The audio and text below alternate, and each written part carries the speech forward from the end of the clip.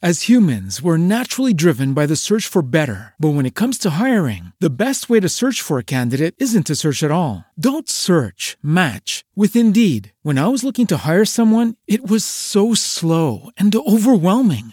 I wish I had used Indeed. If you need to hire, you need Indeed. Indeed is your matching and hiring platform with over 350 million global monthly visitors, according to Indeed data, and a matching engine that helps you find quality candidates fast. Ditch the busy work. Use Indeed for scheduling, screening, and messaging so you can connect with candidates faster. And Indeed doesn't just help you hire faster. 93% of employers agree Indeed delivers the highest quality matches compared to other job sites, according to a recent Indeed survey. And listeners of this show will get a $75 sponsored job credit to get your jobs more visibility at Indeed.com/podcast. That's Indeed.com/podcast. Terms and conditions apply.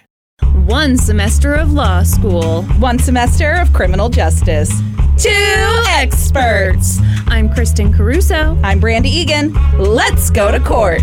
On this episode, I'll be talking about the Duke lacrosse team. And I'll be talking about the murder of Travis Alexander. Seems I'm familiar with this case. How do people mostly know it? This might be Jodi Arias. She's done it, folks. Oh my gosh, you know what I did over break? What'd you do? I grew a giant set of nuts. All right. Congratulations on your new set of nuts, Brandy. Thank you. You've used them well to bring us the tale of Jodi Arias on this 200th episode. Hey, you know what we're doing as a gift to the listeners? No ads? Yeah. Yes, an ad-free episode. Brandy, don't act like this is a gift to them. Everybody, Brandy. I dropped the ball, folks. She was... I forgot to open this episode up for ad space. So, you know what you guys get? No ads. Yeah, it's a gift that we thought about ahead of time. It's a gift that I accidentally gave you. You're welcome. I'm so happy to be back. I'm so excited to be back. We've missed you all so much, except for you, and you know who you are. Bitches. You know, like half our audience has anxiety, so you know, like everybody's like, "Oh my gosh, you're talking about me. She's talking about me. She's totally talking about me." I promise, I'm not talking about you. Or is she?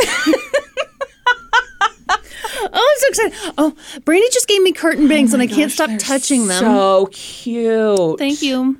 You look like a movie star over there. Oh yeah. Yeah. You've got these curtain bangs, and you've got this nice fresh red, and your layers are just falling perfectly. And what about my smoking hot bod? Oh yeah, your bod's hotter than ever. Hot bod. I want your bod. Wait, what are those commercials for? Body spray? Yes. Brandy, goddamn it. Body spray. That's right. Okay, so remember the cartoon characters that were on the packaging? Do you remember this? They were like illustrated men with six-pack abs. They seemed real to me, though, yes. Okay, so I worked at Walgreens when bod was really popular, and one of my managers that I worked with at Walgreens, his name was Matt, and he held up that bottle, and he's like, if this guy was a real person, he would not be able to support the top half of his body, and he would just fall over because it came down to such a narrow waist. It was like a triangle man. I've never forgot that. It makes me think of, like, that's what people always say about Barbie, is Barbie, and it's like, oh, unrealistic standard. Well, I guess the men need that too. That's right. Those 2 years when body spray was a thing. Do you remember those commercials? It was just a bunch of shirtless dudes playing basketball. Yeah. Of course I do. And then they'd fuck at the end of the Nobody was fucking at the end of it. Sorry. I always did have a wild imagination. Turns out we did have an ad for body spray. Get your ass back to 2002. Get yourself some body spray. Say promo code LGTC at checkout. To no one. Type LGTC into your time machine. It would take you back to 2002. Sure and give you a free puka shell necklace. Oh, man, I can't believe you don't know this story. No, I don't know anything about it. Oh. What happens? Do they win the big game? Yeah, this is just a sports story. I've come here to tell you a sports story. Kristen, huge sports fan all of a sudden. Biggest. Whoa, How about that Chiefs game? Yeah. Uh-huh. Kristen! You know what I thought was going to happen? I thought we were going to lose. And then... You're like, oh my gosh, we're going to win. And then you're like, oh no, we're going to lose. Do you know what really happened? Okay, so we watched it with Kyla and Jay. We were down in their basement. And it's a really exciting game for anyone who knows what's happening. Yeah, I died minimum 3 times. Yeah, and well, I'm glad to have you back. I got up to go refresh my beverage. And Kyla was like, "You're leaving right now?" Like, yeah. Yeah, I'm very thirsty. I'm going to have to sit and watch football. I'm going to need a beverage. Anyway, here we go, folks. Yeah, tell us about lacrosse. Shout outs to the episode. Okay, you ever watch any 30 for 30s? Oh, yeah. Love those. Yeah. Okay. Mm-hmm. I love them because very light on sports, heavy on story. Yeah. The 30 for 30s. Yeah, they're great. All right, this one was called What the hell was that noise? The helicopter? I'm not quite sure. That's my chopper coming to pick me up. Yes, this episode of 3030 was called What the Hell Is That Noise? It's called 3430, not 3030.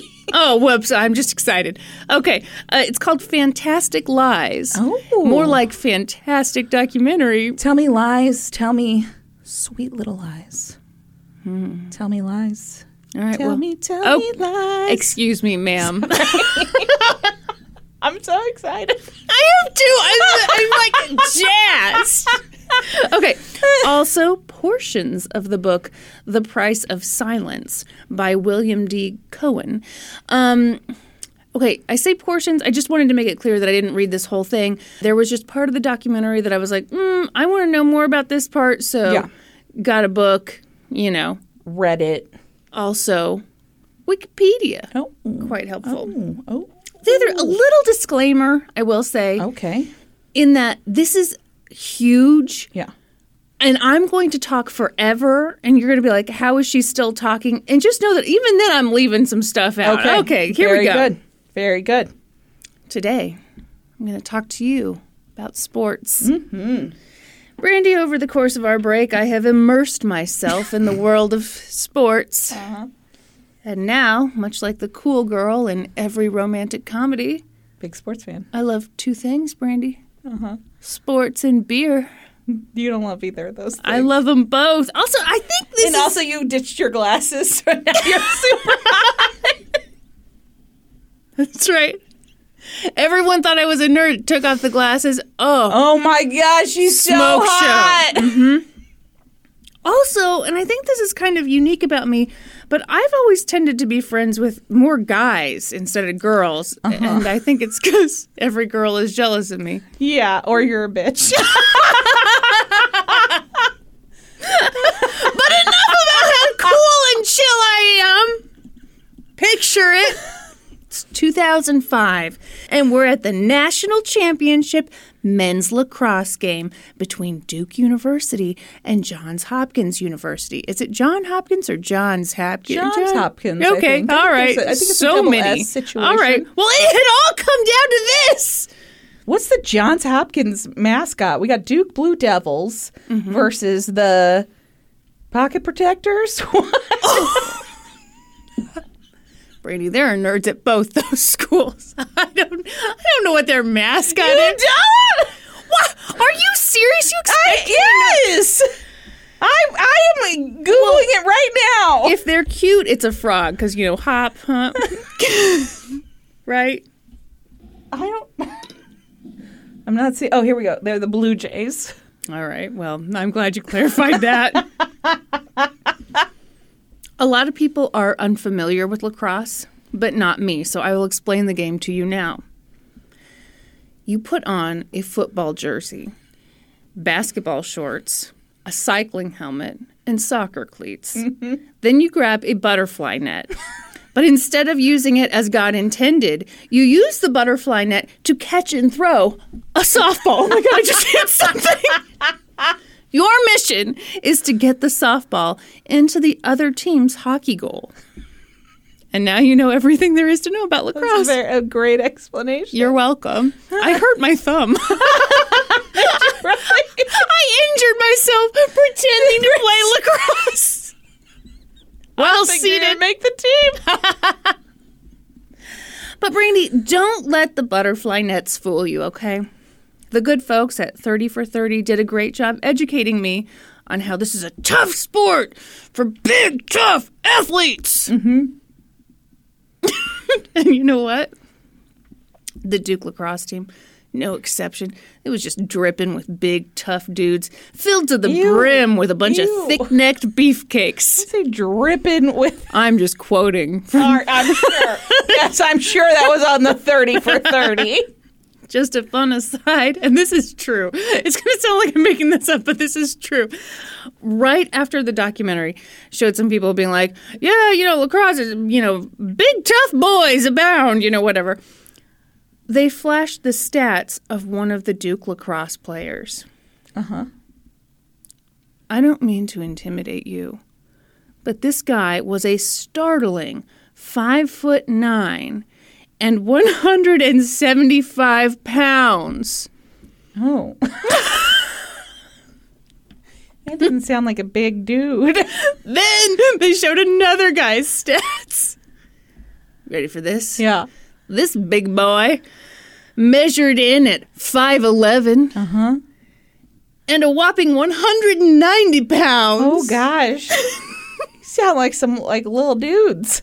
Like nice, tall, lanky dudes. Do you think they can drive normal cars? Okay, so it does seem that some of the other guys on the team were actually pretty big, but the documentary didn't show their stats here, and I have to make fun of something because it's about to get really bad really fast. No. Okay, first off, you'll be devastated to know that Duke lost the 2005 national championship. The to Blue Jays won? Mm-hmm. Hopkins, yep. The score was 9-8. And if the footage is to be believed, I don't think that both teams had fun because Duke looked devastated. But don't worry. They were going to dust it off and try again. They can dust it off and try again. No. Try again. The following year, they were like, this is our year. We will win the national championship. Nothing can stand in our way. Not a thing. Not one damn thing. Is it bad luck that we keep shouting this? Yes. So you get the idea. The Duke men's lacrosse team had its sights set on a national championship. And there was a good chance they'd get it. I mean, after all, they were a great team. They were going to Duke, the Harvard of the South. And I can say that because I went to the Harvard of Boston. Yeah. I wonder if Vanderbilt knows that Duke's calling itself the Harvard of the South.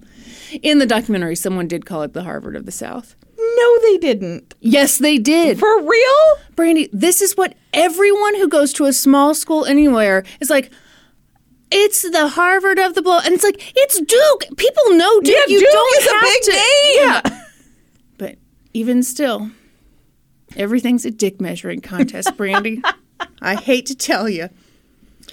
For those who are unfamiliar, Duke is located in Durham, North Carolina, and their mascot is the White Devil. Excuse me, Blue Devils. Jesus. The student population is composed of mostly creamy white elites from the Northeast. Mm-hmm. Fun fact, Duke alumni include one former president. Who is it, Brandy? I have no idea. Richard Nixon. Oh. And Tricky Dick, eh? Hey, keep it clean, all right? And 14 living billionaires. Oh. Yay. the article I read for this was really stupid. It was like, if you want to be a billionaire, you should go to one of these schools. And it's like, oh, this is just where rich people go. That's not like... That's not how you become a... Yeah, that's stupid. Anyway. Fun fact about Durham, North Carolina. What's your fun fact about Durham? Michael Peterson lives there. Oh, well, yeah. Maybe I should do that case. Yeah, you should definitely do it. Do you have the nuts to cover Michael Peterson? I would die. Brandy, I would die. And you'd get to cover that prosecutor who was like, he was a bisexual! Sorry to anyone who has eardrums. Yeah, that would be amazing. I can't follow up Jodi Arias with Michael Peterson. I do not have the nuts for that. Yes, you do. All the hits. Okay, anyway. Yeah, what if I do Jodi Arias, Michael Peterson, Scott Peterson, Drew Peterson. Drew Peterson. I've tried to do Drew Peterson a couple times. What happens? Well, because there's bathtub deaths. And you know how much I love a bathtub death. Yeah, you weirdo. You're very strange. The waters are murky and... Oh, her. Really didn't mean that. You did? Oh, my God. Just naturally hilarious. It just rolls off the tongue. Okay. So anyway, yeah, if you want to become a millionaire, you go to Duke. That's how that happens. One alum who was interviewed for the documentary talked about how when he went to Duke, it was surprising when he ran into another Duke student who had a Southern accent. So you get the idea. What? So people came from other places to go to Duke? Yeah. Is that what you're saying? Okay. Well, was that unclear? What's the face? I didn't understand it at first. It's a real thinker. Yeah, it's a pretty sophisticated quote there. So you get the idea. It's a school in the South that attracts students from all over the place. And by all over the place, I mean mostly rich places, you know. Okay. Mm-hmm. And for that reason, the relationship between Duke and Durham has always been a little complicated. Mm-hmm. Durham is a fairly big city, and I know we always make that joke because Norm said it, but this actually is the fourth biggest city in North Carolina, yeah. So it's not a... Pretty big city. Yeah. It's also very racially diverse. It also has a fair amount of poverty, and around this time, the town-gown relations were not good. What are town-gown relations? Oh, is that school? Oh, okay. I've always hated that, but I've never heard that phrase You before. never heard town-gown? No. I was not a reporter in a college town, so... Well, we can't all live the good life. So, there's racial tension, snooty tension, possibly sinus tension. We have no way of knowing. And all of this tension was building. Hang on, I've got to enhance my screen here. What does that mean? Zoom in? Yeah. Enhance. Have you ever watched any CSI? Enhance. Yeah. That's what I had to do to my screen. Anyway, so we got tension all around, all amongst us. And then came the night of Monday, March 13th, 2006. It was spring break. Spring break.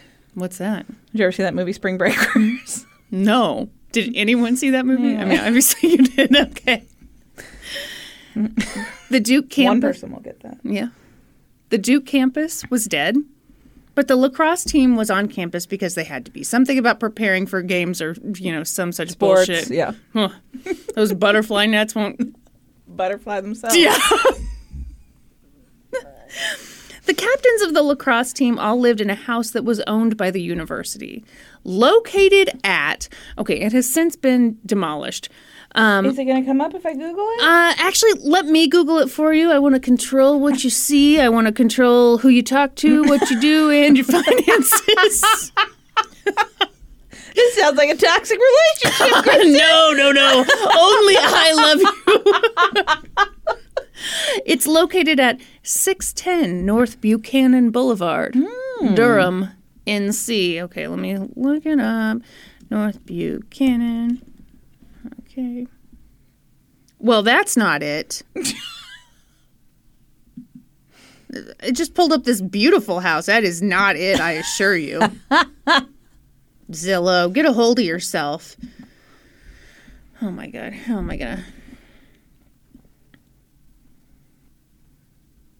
Okay, well, now I'm looking at a vacant lot. Boy, I'm so glad I didn't let you do this. Okay, hang on. Spoilers! Left and right. Okay. I am now going to pull. I've got this pulled up. You see. Ah! Jesus!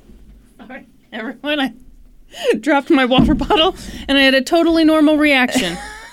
She was really cool about it. Oh, yeah, the little white. Yeah, so it's a little white house. Yeah. Okay. It weirdly looks like a lot like a bigger version of what Norman and I lived in when we lived in North Carolina. Oh. So I don't know if this was just the Carolina model or what, but there you go.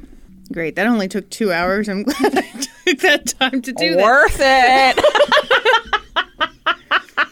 So the lacrosse team decided to throw a party. They'd have the whole team over. Just 40 dudes hanging out, getting drunk in a tiny house. What could go wrong? Talk about a real sausage fest. That's exactly right.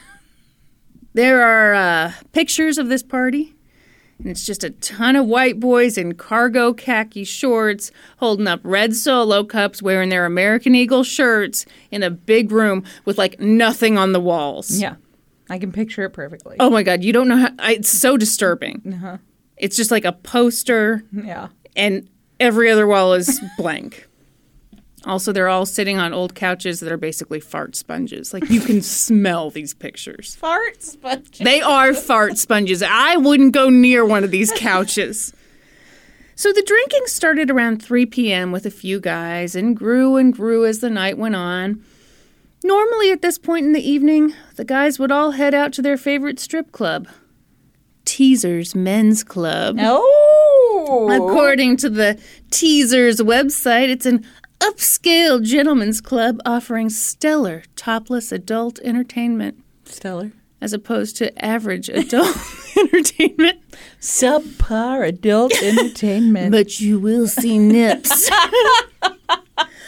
But not everyone was old enough to get into Teasers, and a few people had lost their I'm sorry. Lost their what?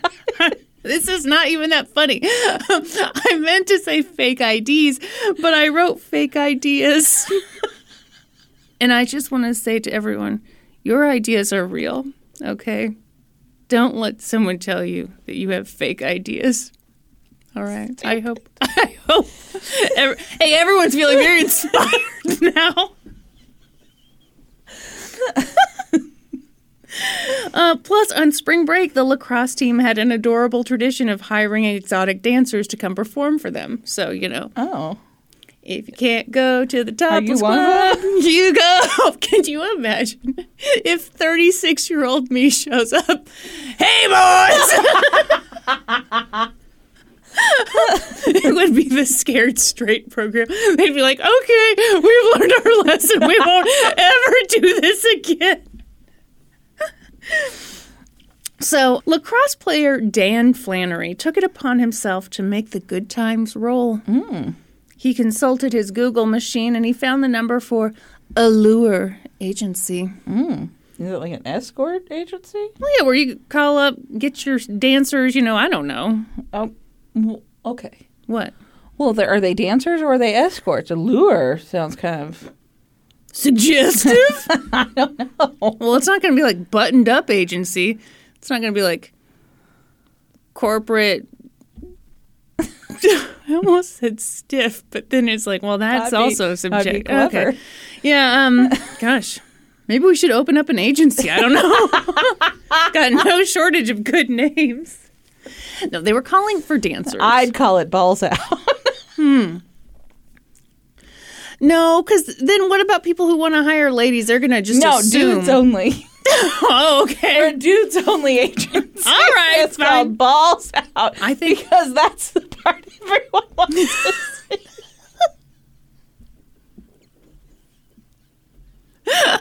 And they were really short.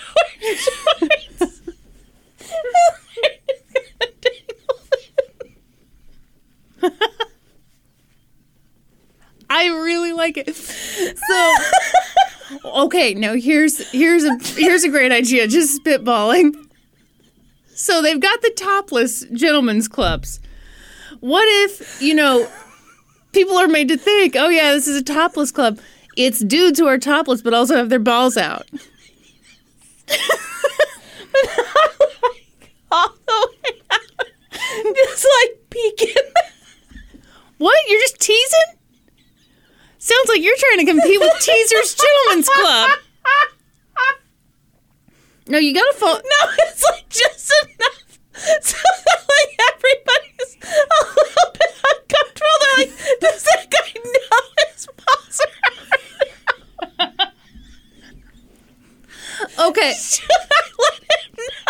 You are so wrong, and let me tell you why.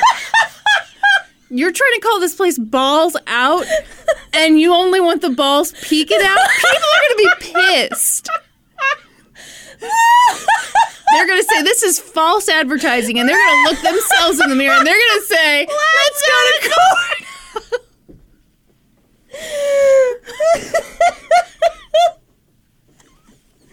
So anyway, Dan called the number, spoke to a woman, and told her what they wanted. They wanted 2 dudes to show up, balls out. Then they show up, it's just a sliver of balls, and they're like, excuse me. Yeah. And that's how Brandy went out of business and got into the podcasting game.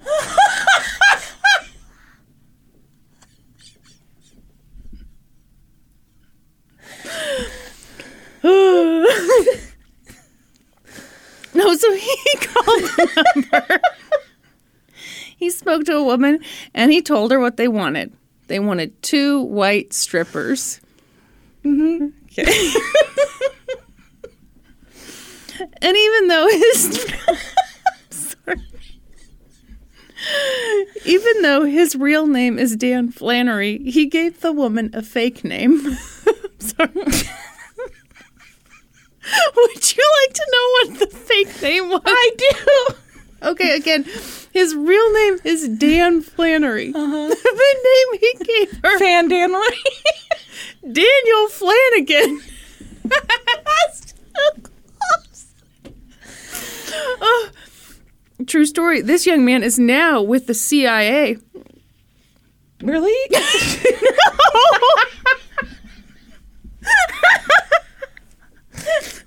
What kind of spy is like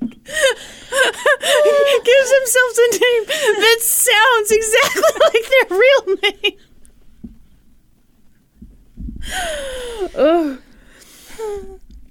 Like half an hour later, she called Dan or Daniel back, depending on if he's in disguise, and was like, okay, I have a Hispanic girl and I have a white girl. Both of them are 35, 25, 35.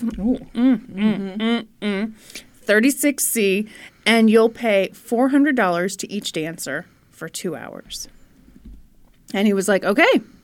And all the guys chipped in $25, and they were stoked, as anyone is when they're about to see titties. Yeah.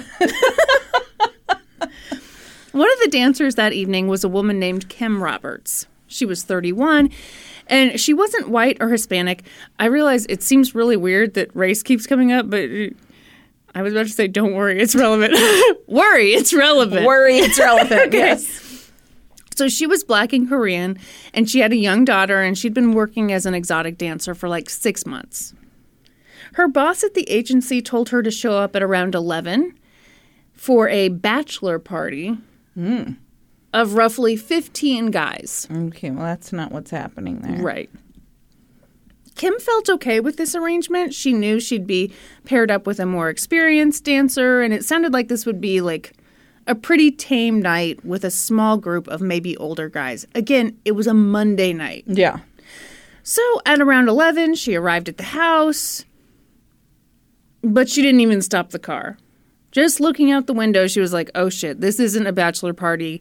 This is a Duke party with a ton of young dudes. She circled the block and thought it over and eventually went back to the house. She needed the money. Mm-hmm. At this point, Dan Flannery met her at her car and talked to her. And, he seemed fine. He kind of put her at ease. You look so uncomfortable, Brandy. A minute ago, we were laughing I know, our balls I off. was we were. Now it's gonna get bad. Yeah. Well, we had fun. So, he kind of put her at ease, but she did notice that as they were talking, a ton of guys kept coming out of the house to pee on the front lawn. So she's like, ew. Yeah. This is going to suck. Yikes. So she was outside the house waiting for the other dancer to show up, and she waited for like 30 minutes, and the police drove by a few times, and Kim got nervous because she had a warrant out for her arrest because she'd missed a meeting with her parole officer. So she's like, I should probably go inside the house just to kind of be safe. This whole time, there was a fair amount of talk about race, which is good. We should all talk about race, right? Yeah. As I mentioned, the guys had requested 2 white dancers, which I didn't know you could make. Okay, anyway. Yeah. And we're told they'd get a Hispanic dancer and a white dancer. And even though Kim isn't Hispanic, she's Black and Korean, they were like, well, she's the Hispanic one. I guess the other one will be white.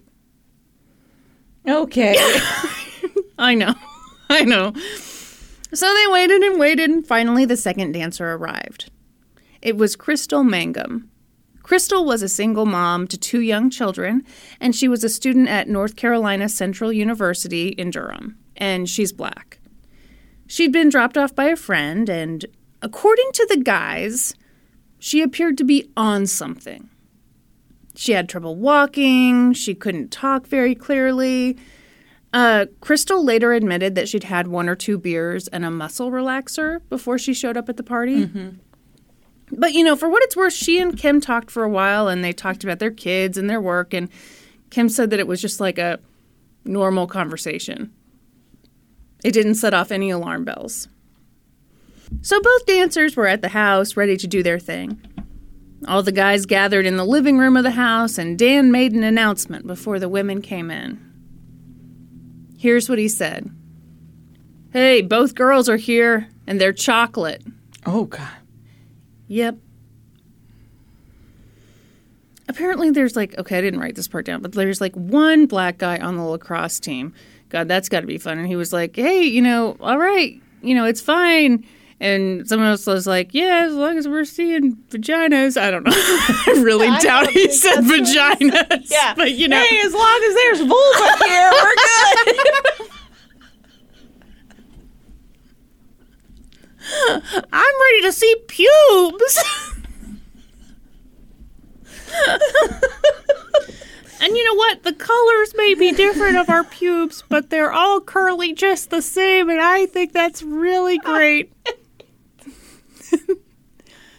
Brandy, you were racist before this, but then you heard that and you're like, oh my gosh. Our pubes are all curly. How great. So, meanwhile, Kim and Crystal were in the bathroom, getting into costume and talking about their performance, and they came out and began to dance. It went on for a little bit, and it started out fine, but it didn't take long before Kim got nervous. There were a lot of guys there. Oh, God. It was just... Yeah. Sounds terrible. It sounds terrifying, terrible. Yeah. No, thank you. They weren't being super respectful, and she and Crystal were the only women in sight. At one point, one lacrosse player recalled that his teammate, Peter Lamad, asked Kim if she put objects up her vagina. And Kim, who is awesome, said something like, I'd put your dick in me, but you're not big enough.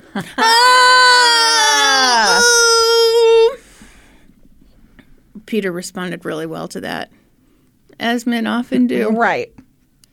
He grabbed a broomstick and said, would this do? Oh, Jesus. Yeah. So player Matt Zash remembers this a little differently. He said that Peter Lamad had asked the women if they'd brought any sex toys, and Kim had said something like, what's wrong, white boy? Is your dick too small? Which, again, awesome. Very good. To which Peter Lamad grabbed the broomstick and said, here, you can use this, and I'm going to shove this up you. Oh, my gosh. So, two slightly different stories. Either way, he's a giant douche. Yeah. And Kim was having none of it. She was super Yeah. uncomfortable. And she's like, nope, show's over. You guys aren't done being here." respectful. We're Yeah. done. But this created some chaos. Kim and Crystal went into another room and shut the door. But Kim says Crystal didn't want to leave. She thought if they stayed, they could maybe make more money. But Kim was done. There were too many guys there. She didn't like the vibe. They weren't being respectful. They needed to go. Mm-hmm. In the meantime, some of the guys tried to get the women to stay. But once it became clear that the women were going to leave, some of the guys got mad. They thought they'd been hustled because the women had stripped for like just a few minutes.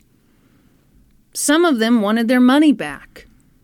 Some of them, hilariously, wanted to call the police. Okay. Yeah, okay. One of you just threatened to shove a broomstick up a woman. Yeah. Like half of you are underage, drunk as skunks. Yeah. Call the police, please. Yeah. Some of the guys tried to haggle with the women to get some of the money back. I know. Yeah. And finally, according to one guy, they paid them $100 just to leave. Okay, whatever. Who knows? Okay. This just sounds like such a mess. So the women started to leave, and Kim got into her car, but, she and Crystal had arrived separately, and Crystal had been dropped off. And she didn't feel right leaving Crystal behind with all these dudes. Particularly because over the course of the night, the guys had been douchebags, but Crystal had gotten more and more out of it. Mm-hmm. By this point, Crystal was passed out, half naked, on the back porch of the house. Oh, my gosh. So Kim's like, okay, well, I can't leave her behind. So she needed to get her a ride home. So lacrosse player Kevin Coleman went over to Crystal where she was passed out on the porch and took a picture of her and then helped get her into Kim's car. And the picture was for... I assume... Well, you know what? Hopefully I'll remember to talk more about this picture later. Okay. But anyway. Okay. So he took a picture. Mm-hmm. So then Crystal's in the car and Kim's like, wait, she doesn't have her purse.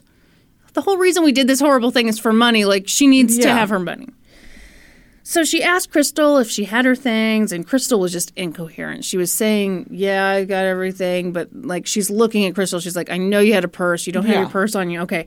So Kim went back into the house to try to get Crystal's things, but she couldn't find them anywhere.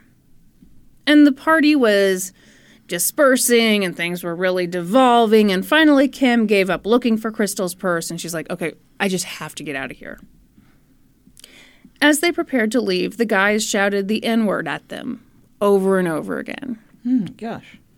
The next-door neighbor, who was, of course, awake, because how could he not be, heard one of the guys yell, hey, bitch, thank your grandpa for that nice cotton shirt. Jesus. Yeah. So Kim was furious. Yeah. It'd been a horrible night. Now she's dealing with this racist shit. So she yelled, you limp dick white boys, you're not real men. You had to pay for us. And, of course, one of the guys yelled back, go home and feed your kids. And another one said, well, we asked for whites, not N-words. Oh, my gosh. At some point, Kim shouted back, that's a hate crime. I'm calling the police. She was so upset. It had been a terrible night, and it didn't seem right that these guys could just get away with that. Yeah. She wanted someone to do something about these guys calling them racial slurs, but she was in a tough spot. Mm-hmm. She wanted to call the police, but she had an outstanding warrant, and she just finished dancing for these men, so she thought that might make her look bad. But finally, at 12:53 a.m., in tears, she called the police. And she didn't give them her real name. She didn't tell them she was a dancer. She just said, and this call, it's like heartbreaking. She goes, hi, I don't know if this is an emergency or not necessarily, but I'm in Durham, and I was driving down near Duke's campus, and it's me and my black girlfriend, and the guy, there's like a white guy by the Duke wall, and he just hollered out the N-word to me, and I'm just so angry I didn't know who to call. And she just sobs. Yeah. She made it very clear. She's like, I'm not hurt and don't want to press charges, but, like, if that's something you guys take seriously, this is just what happened. Yeah. So now, she's made this call. She's got Crystal in the seat next to her. But she didn't know Crystal's real name. Mm-hmm. She didn't know where Crystal lived. And Crystal was out of it. Mm-hmm. Totally out of it. So Kim tried calling her boss to get Crystal's address. But the boss wasn't any help. So Kim's like, well, fuck. What do I do? What would you do? I just take her to my house. Yeah, maybe. Yeah. Uh-huh. And let her sober up. Yeah. So Kim drove to a 24-hour Kroger grocery store and found a security guard and told him kind of some version of what was going on. She said she'd been driving down the road, saw this woman passed out near some guys, so she took the woman in because she was worried about her. Mm-hmm. And, the guy was like, you really shouldn't take in people you don't know. She's like, yeah, that's exactly what happened, Yeah. So at about 1:22 a.m., the security guard called the police and told them, hey, there's a lady in someone else's car. She's not getting out. She's, quote, intoxicated, drunk, or something. Mm-hmm. He said she's not dangerous, but, she's not getting out of this car. Yeah. So the police arrived and eventually got Crystal out of the car. But it was clear that she was very fucked up, and she had no ID on her. They initially thought about taking her to Durham County Jail to be held for like 24 hours, sleep it off. Yeah. But instead, they took her to Durham Center Access, which is like a halfway house / emergency room, which I didn't know was a thing, but anyway. Because it appears one of the officers thought Crystal was a danger to herself or others. Mm-hmm. So, eventually Crystal came to in Durham Center Access, and a nurse asked her some questions, and it came out that Crystal had 2 children, 5 and 6 years old, who were currently home alone. Oh, my gosh. The nurse asked, did something happen to your children? And Crystal said, no. The nurse said, did something happen to you? And Crystal said, yes. And the nurse said, were you raped? And Crystal nodded. So, what? Okay. The speculation here is that maybe Crystal came to and realized that DSS might get involved and she might lose custody of her children. Yeah. She had kind of an interesting history. Like, she'd had a rough life. Yeah. A few years earlier, this is a wild story. She got drunk, stole a taxi cab, and almost ran over a police officer. Oh, my gosh. It was like real life Grand Theft Auto. Oh, hey, yeah. Never played that game. But anyway. So, who knows? Maybe she felt like she was already on thin ice, and here she was. Yeah. Fucked up. Her kids were alone at home. At any rate, she said that night she had been hired as an exotic dancer, and she'd been raped at the Duke lacrosse party. Mm-hmm. Then she said she hadn't. Then she said she had. Then she said she hadn't. She went back and forth, giving and recanting this story. At one point, she said that 5 men had raped her. She said she'd been robbed. She said she danced with 2 other women. Then she said that 3 men had raped her and that it had been at a bachelor party. The story was kind of all over the place. Yeah. And 3 days after the party, lacrosse co-captain Dave Evans woke up from a nap at 610 North Buchanan to find 10 police officers in his living room with a search warrant. Mm-hmm. Holy shit. Yeah. He and the other guys fully cooperated. They talked to the officers, told them their version of what happened, said, sure, yeah, we'll come in later to give DNA samples. The guys weren't worried. They hadn't raped anybody. They'd been total douche canoes, but that's not a crime. Yeah. Later that day, the lacrosse coach, Mike Pressler, was annoyed with his players for having this rowdy party, but he stood by them. They said nothing happened. He believed them. Nothing happened. Mm-hmm. Overall, the players were super casual about this whole thing. Yeah. It would blow over for sure. Mm-hmm. I don't think it did because there's a 30 for 30 about it. Brandy, you know who wasn't casual about this whole thing? The police? Literally anybody. Because this story had everything. Race, class, privilege, lacrosse sticks. Our listeners are really at a disadvantage because they didn't see the fun dance. It was a fun dance. Mm-hmm. Yeah. At one point, a local reporter got a tip about the story. This was huge. Yeah. 10 days after the party, when nearly the whole damn team went to the station to give their DNA samples, whoopsie surprise, a reporter was standing outside. Shit. And either she was taking pictures or she brought the photographer with her. At any rate, the attorney for the players was like, oh, shit, this is bad, but don't worry. Hey, I've got a great idea. You guys should cover your faces as you walk into the police station. Uh-huh. So the newspaper ended up getting photos of this line of white guys walking into the police station with their shirts up to their foreheads. Yeah, I've seen that picture. Have you really? Yeah. Did you think they looked guilty or innocent? Doesn't look great. No. When you use your T-shirt as a turtle shell, It makes you look guilty. Sure does. Also, so I was kind of looking at these photos. It appears some of them have like black hand towels over their heads, and I'm like, how did they get those? Yeah, where was that from? These are the questions I have that I was not able to answer. Okay. This is the most important question about this whole thing. Am I right? No. You know how you just keep hand towels around? Maybe it's a lacrosse towel. What's a lacrosse towel? I don't know. People have golf towels. I have a bowling towel. Maybe there's You do? Maybe a lacrosse towel's a thing. And a beach towel? Yeah, when you're bowling, your hands get kind of sweaty. You gotta and kind of get some oil buildup from your ball. So Why can't you just use a towel? well, you do, but it's a bowling towel. So if you hopped out of the shower and used a bowling towel, it'd be like, No. this isn't sufficient. This no, isn't... that's too small. Bowling towel's small. Okay. It's only like this big. So like 6 by 6. It's pretty. feet. No, it's pretty small. All right, just enough for your fingies. Yeah, To try off. I'm not wiping my whole body down with my bowling towel. All right, just an idea for next time then. Distract the competition. I can't believe that you've seen this picture. Yeah. This is the one thing you This know is of like the story. yeah, this Okay. is like all I know. All right. So this was officially big news. The media was all over the story, including the New York Times. Mm-hmm.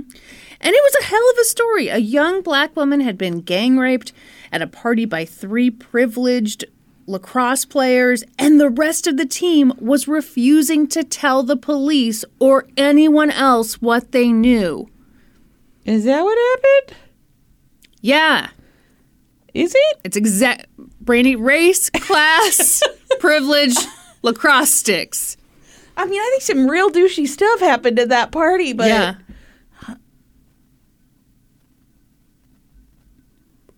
I don't recall there being a gang rape. Maybe that was left out of the tale. Maybe. Yeah, so none of them were talking. What a bunch of dicks, right? They were facing no consequences. The whole damn team continued to practice, continued to do their thing. All the while, they were working together to cover up a gang rape. I thought that they were cooperating with the police and they came Shut in up! and Shut up! No. Okay. No. Okay. My mistake. Yeah, that is your mistake. I don't know where you got that idea. One Duke professor publicly called for the lacrosse coach to be dismissed. He pointed out that there had been multiple other instances of lacrosse players being arrested for drunken behavior, and the university had done nothing. What? I mean, this story's really gotten some legs and people are really jumping to conclusions before there's been much of an investigation here, it sounds like. To be fair, it all sounds like it could be so true. Absolutely. right? I mean, this is the kind of Absolutely. thing we know this shit happens. Absolutely. And so here we get this story, and it's like, yep, Yep. there we go. Uh-huh. Okay, I hated this part because I hate the word quiver. But in the New York... Where's that going? Hold on. What? In the documentary, the reporter from the New York Times, like, who was interviewed, was like, you know, this is the kind of story that makes a journalist quiver. You know, it's all the stuff we know yeah, I don't happens like coming. that at all. I know, right? Gross. Quick quivering around me. Yeah, exactly. I don't like to be titillated either. And yet, I want to open up balls out with you. Boy, that's a thinker, isn't it? It does. It sounds titillating. Just the idea of it Makes me quiver. make me quiver. That could be our tagline. That's right. All right. So, you know, women on campus were understandably upset. Had this really happened? And if so, what was the university going to do about it? What was anyone going to do about it? Enter. Had it really happened, though? Brandy, would you shut the fudge up? Obviously, it had happened. Okay. Enter the hero of this story, District Attorney Mike Nifong. Nifong? Nifong, yeah. Oh, I love that name. Do you? Yes. All right, well, good, because you like the hero of the story, so Is this awesome. Is this guy going to turn out to be a bad guy? Mike was in an interesting position, I don't Brandy. like how you didn't answer that question. He had spent his whole professional career working as a prosecutor. He had the experience to take this case forward. He was super well respected, and he'd tried more than 300 felony cases. He'd recently been appointed district attorney by the governor. Mm-hmm. But it was kind of like a placeholder thing. You know, he hadn't... Earned it. Right. He didn't run for it. Right. He wasn't voted in. Sure. He was appointed. But here's the thing. Mike really wanted to keep being district attorney. Like, he'd do anything to keep being district attorney. Like, make an example of these white guys at Duke who were accused of raping a black woman. Here's the problem, Brandy. The primaries were coming up, and it didn't look like our buddy Nifong here had a shot in hell. And then this case fell into his lap. And coincidentally, because he just loves justice. Voting for Nifong can't be wrong. See, it's a good name. Yeah, I think his posters were like, let's keep Nifong, which is not, That's not catchy. well, we'll see if he needs a new campaign manager. So, you know, he loves justice. So he really wanted to do right by this case, no. and he was very willing to talk to the media about it. Oh, no. Like, always available to the media, whenever, day or night, whenever they wanted to talk. I don't think this is good. Man, Mike Nifong made for such a good interview, too. He was certain that this crime had occurred, and he was super pissed because the Duke lacrosse team was not cooperating with investigators. Mike did great in these interviews. He was confident and disgusted about what had happened.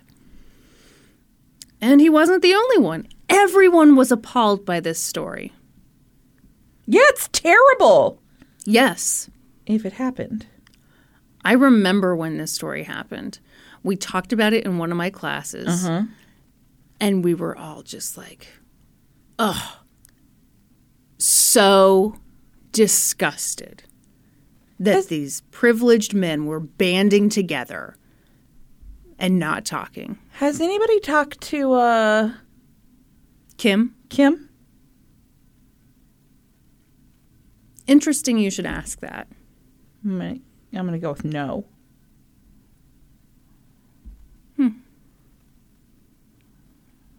Maybe Kim, you know, doesn't know what she's talking about, or like, you know what I mean? Like, maybe she's confused. I have real weird feelings about this. So, everyone's appalled. We're all appalled. People made their opinions known. There were noisy protests featuring posters. So many posters. I love a poster. You do. Or did they have catchy sayings on them? Do you think I'm not going to read them to you? People taped the posters to the house where this gang rape had occurred. Mm-hmm. One read, "Get a conscience, not a lawyer." Oh. I like that. You don't seem impressed. I don't like that one. You don't? No. All right, let me try another one. Obviously, this was posted on a Sunday morning. Okay. So, Sunday morning, time to confess. Oh, that one's good. All right. I like that one. Also, let me give you another one. You can't rape and run. No, that's not even I don't like catchy. that one. What? I don't like that one, but it was there. So, also, this is more of a poster just for the general public. Don't be a fan of rapists. That's just good common sense. I agree. Yeah. You can put that one up anywhere. Oh, okay. In the documentary, it was like, lacrosse is such a big deal. It's second only to basketball at Duke. And it's like, well, that's like saying my laugh is the second best one on this podcast. So, like, can we really compare, like, Duke basketball to lacrosse? I mean, come on. If I know. Yeah. Mm-hmm. Anyway. So, they've got their posters. Some better than others, but we're not here to judge the posters. Mm-hmm. And people took pots and banged on them outside the house. They chanted, "We say no more," Mm-hmm. They held up banners. One read simply, "Castrate." Oh, God. Worth 1,000 words in my book. Ooh. Mm-hmm. What? You look troubled by all the castration. I am. I'm very troubled. Yeah.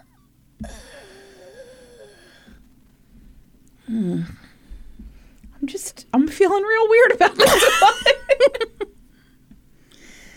People took photos of the lacrosse team from the game program, or playbill, if you will, and made posters of the photos. Across the top of the posters, in all caps, they'd written, "Please come forward." Lacrosse coach Mike Pressler's house was also a gathering place for protesters. People put signs up on his house. One read, "Do your duty. Turn them in." Another read, "Rapist lover," which is weird because rape has nothing to do with making love. Oh, wait, I get it. Jesus. Okay. Yeah. Were there 3 specific suspects named at this time, or was it just like, we know 3 of you were involved and you're all covering it up together? Well, I mean, I don't think they knew that everyone was covering it up together, Okay. but, like, people talk. How could there be a gang rape in a house with so many other people in there and people not know? Yeah, how could there be? And how could there not be talk afterward? Yeah, how could there be? How could there be? Yeah. It seems. Mm-hmm. And I think I know a thing or two about this. Lacrosse? No, the people are jumping to conclusions. Making some judgments. Why do you know a thing or two about that, Brandy? Like, the facts are all out there. Uh-huh. I myself have heard someone do it on this podcast a time or two. It's my dad's favorite thing, Brandy. When you jump to the wrong conclusion and you are in it with both feet. Yeah. Yeah. Okay. Quite a few Duke faculty circulated an ad with the heading, "What does a social disaster sound like?" I just want to clarify that. I'm not saying I think it's bad that people are like believing the woman who is saying she was raped. Like, that's not bad. Right. That's what you want. Yeah. I'm saying that maybe a proper investigation has not been done here. I think it's honestly really tough. Yeah. Especially in a situation where, like, okay, you're on campus. Yeah. And, I mean, oof. I think as a woman on campus, I'd be like, can we, like, get these dudes out of here for a while? Yeah. Yeah. But yeah, I think this reaction is a very natural reaction. Yeah. Yeah. But it makes me feel weird. Yeah, I mean, it's pretty horrible if it's not true. Mm-hmm. Okay. So, the faculty was pretty pissed about this. They created this ad. I was going to read you the whole thing, but, like, you get the idea. Yeah. They are anti-gang rape, so that's refreshing. That's a good stance to have. I agree. Yeah. And I won't apologize for it. For being anti-gang rape? Yeah. But despite all this pressure, no one on the lacrosse team was brave enough to admit what had happened that night. So 12 days after the party, the team had a game against Georgetown, which is the Harvard of Washington, D.C., and the Duke administration forced the team to forfeit the game. I believe the official stance was something like, this is your punishment for an ill-advised party. They'd forfeit 2 games. I think that's fine. Yeah. Like, yeah, the party probably shouldn't have happened, regardless of whether there was a gang rape there or not. See, I think the problem with this is if the gang rape did occur and all you're doing... Well, yeah, that's not enough if a gang rape did occur. But if it didn't, then... I mean, it's hard for me to understand because I'm like, who gives a shit? But, I mean, these guys were very upset. Yeah, well, also, I'm sure that they, are, when they sign up to be a collegiate athlete, aren't they saying, like, I'm not going to break the law and be, support underage drinking and shit? So. Well, yeah, but I mean, come on. This is breaking the law. Yeah, but it's hip to be square. Okay. That's something all the kids are saying these days. Yeah. So, I don't know, man. Apparently forfeiting the 2 games, this was real serious for the players. Well, yeah, it would be. It would have a great effect on their season. Uh-huh. Yeah. It's so funny to me because, like, this documentary, I mean, the parents, the kid, I mean, people are just like, oh, my God, can you imagine? And this is just outside of my realm. I just don't get it. The only thing I can kind of get is, like, obviously I love Cheer on Netflix. And when they had to not perform in Daytona because of COVID. They were devastated. And I was devastated for them. Yeah. So I kind of. Yeah. I had to put it through the Cheer lens, though. Yeah. Mm-hmm. Damn COVID. Yeah. All right. Anyway. Yeah, it's the worst part of COVID. Daytona was canceled. I think Daytona's going pretty strong. I saw them perform last year. Not a lot of masks. Anyway, so at this point, it was so serious that a lot of the parents began hiring defense attorneys. Days passed. Still, the players refused to turn on each other. Then... Is that for real? Are they not cooperating? Well, no. I mean, they all gave DNA samples. Like they. Well, yeah. Then. But they're not turning on each other. Like the police were talking to them, and none of them were turning on each other. So they weren't cooperating. Or maybe there was nothing to turn on each other for. They were like, yeah, we were shitheads, and there was a party, and like, yeah, we probably said some really shitty things, and we're douchebags. We're racist douchebags. Yeah. And that's the end. Get ready to eat your words, Brandy. Okay. 23 days after the party, a bombshell. Investigators discovered that after the party that night, about an hour after Crystal reported being gang raped, Ryan McFadden, the 6'6" star defenseman of the lacrosse team, wrote an email to other players detailing his plan to murder strippers. Here's what it said. What? I got the email right here. To whom it may concern, tomorrow night, after tonight's show, I've decided to have some strippers over to Eden's 2C. All are welcome. However, there will be no nudity. I plan on killing the bitches as soon as they walk in and proceeding to cut their skin off while coming in my Duke-issued spandex. That's not real. This is not real. All besides Arch and Tack, please respond. P.S. Wear a smock. Could get dirty. That is not real. Nobody sends out an email and is like, hey, come on over, folks. We're murdering strippers. We're going to come in our shorts. In the Duke-issued. I'm sorry, come in our Duke-issued shorts.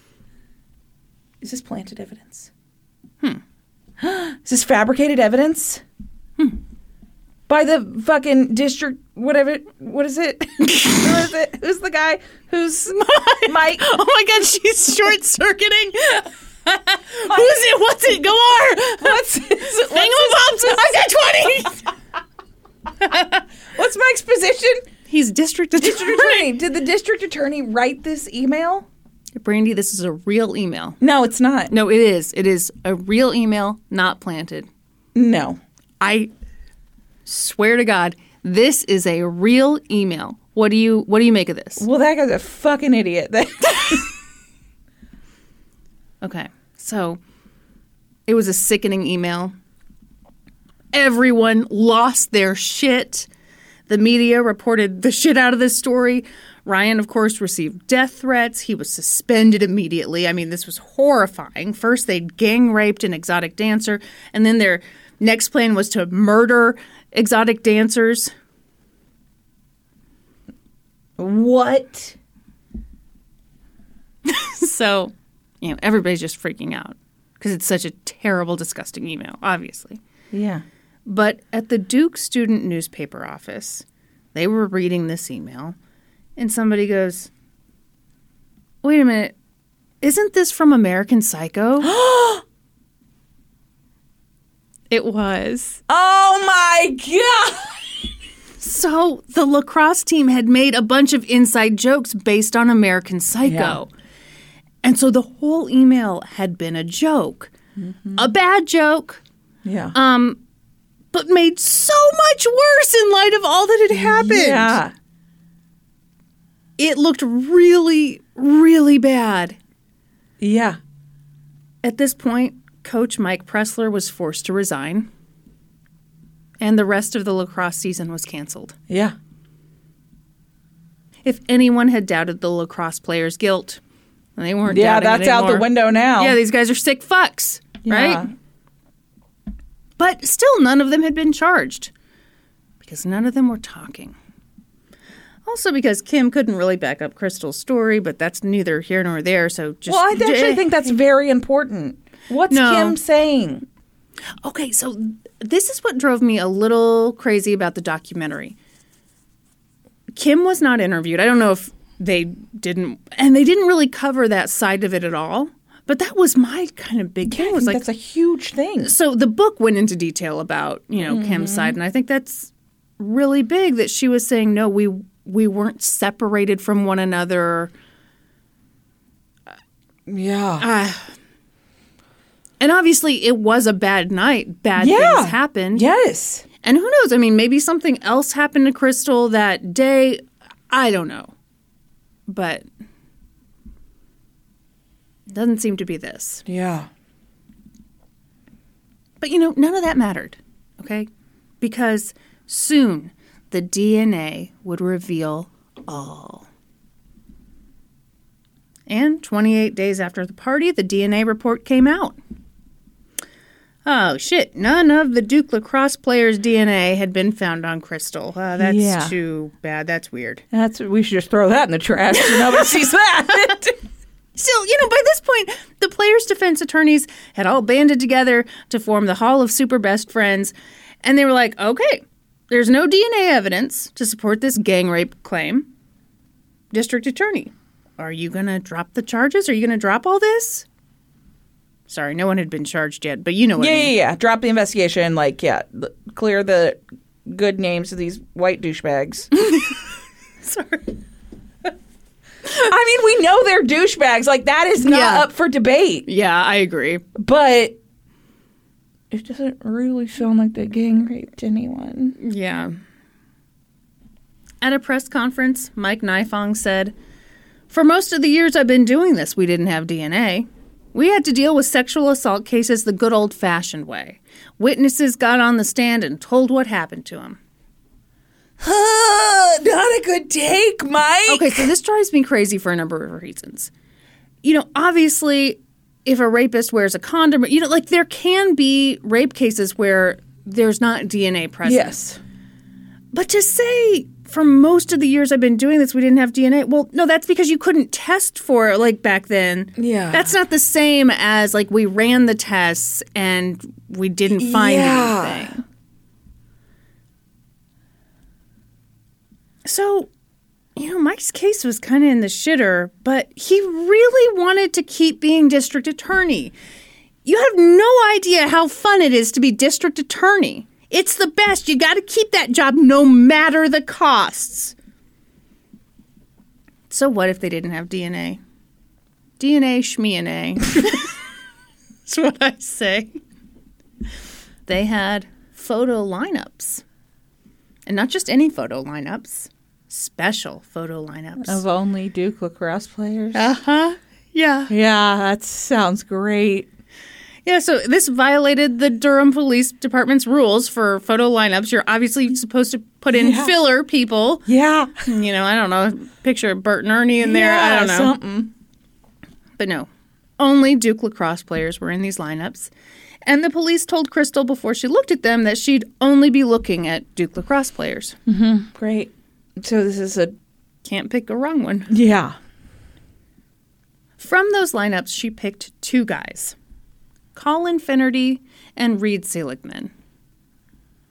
And they were both arrested. She couldn't identify the third guy, so DA Mike Nifong went back to that pesky DNA. Surely, there had to be some DNA from a Duke lacrosse player on Crystal. What about dino DNA? That's enough. At this point, Mike hired a private lab called DNA Security to do additional testing. He was hoping that this private lab would be able to find DNA that the state crime lab had missed. Why the hell are you looking at me like that? Or that he could manipulate Lo the and results. behold, He could manipulate the results of a private crime lab? DNA lab? Whatever? Oh, no. Oh, no. the lab found something. I bet they fucking did. One of Crystal's artificial nails had been found in a bathroom trash can of the lacrosse house. And this special lab found a partial DNA match on that fingernail. Mm-hmm. Get a load of this. That DNA matched lacrosse player Dave Evans. Guilty as charged. Lock him up. Lock him up. Feel free to join in. Lock him up. I don't feel good about this at all. Until this point, I don't believe any of the Duke lacrosse players had spoken publicly, but that changed, thanks to Dave. He stood in front of a crowd of reporters, and here's part of what he said. When the police first came to my home, I fully cooperated and have continued to try to cooperate with them. When they entered and started to read the search warrant, my roommates and I helped them find evidence for almost an hour and told them that if they had any questions, we would gladly answer them to show that nothing happened that night. I'd like to say thank you to my friends and my family, my coach, and members of the community who have stood by us through everything from the initial weeks till now. Their support has given me the strength to come through this. But the thing that gives me the most strength is knowing that I have the truth behind me. I am innocent. Reed Seligman is innocent. Colin Finnerty is innocent. Every member of the Duke University lacrosse team is innocent. You have all been told some fantastic lies. Wow. Yeah. I got goosebumps. Yeah. So that was pretty powerful. But, That's very powerful. you know, this case is moving forward. They're going to go on trial for rape. Colin, Reed, and Dave all appear to come from quite a bit of privilege. So their parents hired them excellent attorneys, and they were all very active in building their defense cases. Because, you know, these are all smart guys. So, Yeah. I mean, the defense teams all worked together. They had weekly meetings with one another. They pooled their resources. And, you know, the state of North Carolina obviously had a lot of resources, but when you put the defense teams together, you know, this wasn't too shabby. And that's how the prosecution's case began to fall apart. Mm-hmm. One interesting thing that they discovered was the verbal description that Crystal initially gave of her 3 attackers. Yeah. What'd she say?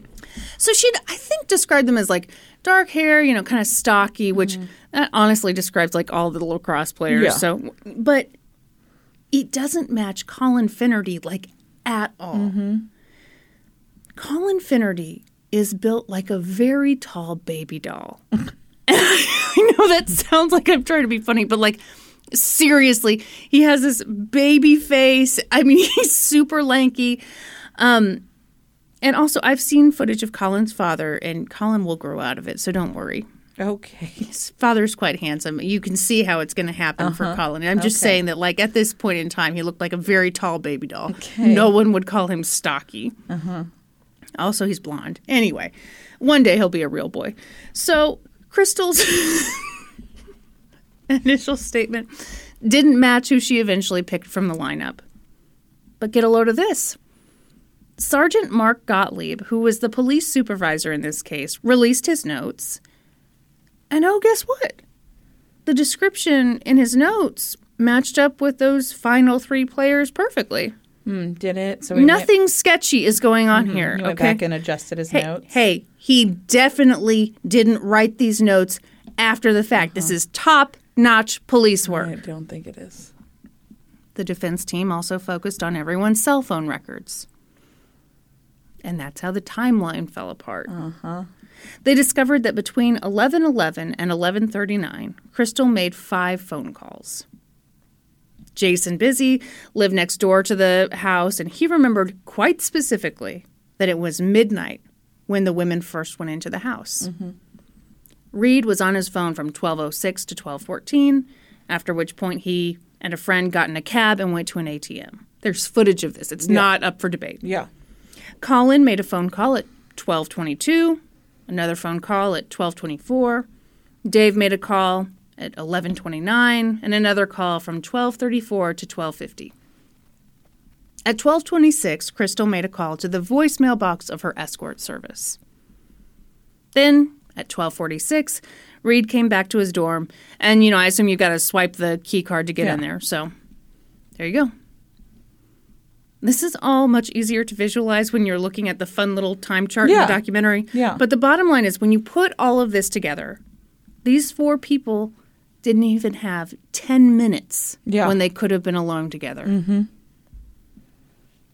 But there were other things that stood out about the investigation.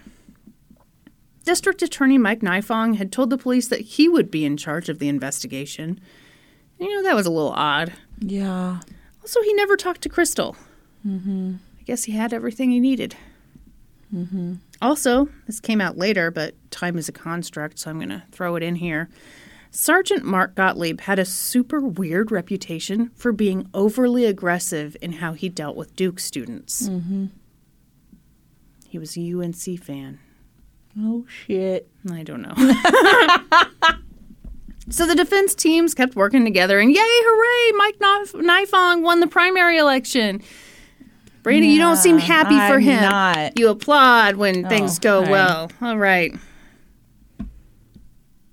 And If you want to be wrong, vote for Nifong. oh, uh-oh. Change my slogan. Your campaign manager has turned against you, Mike. That's right. Sorry. So, you know, good guys are winning. Mike's going to probably get back in office. Yes, he's fabricating evidence and... How dare you? You are gross.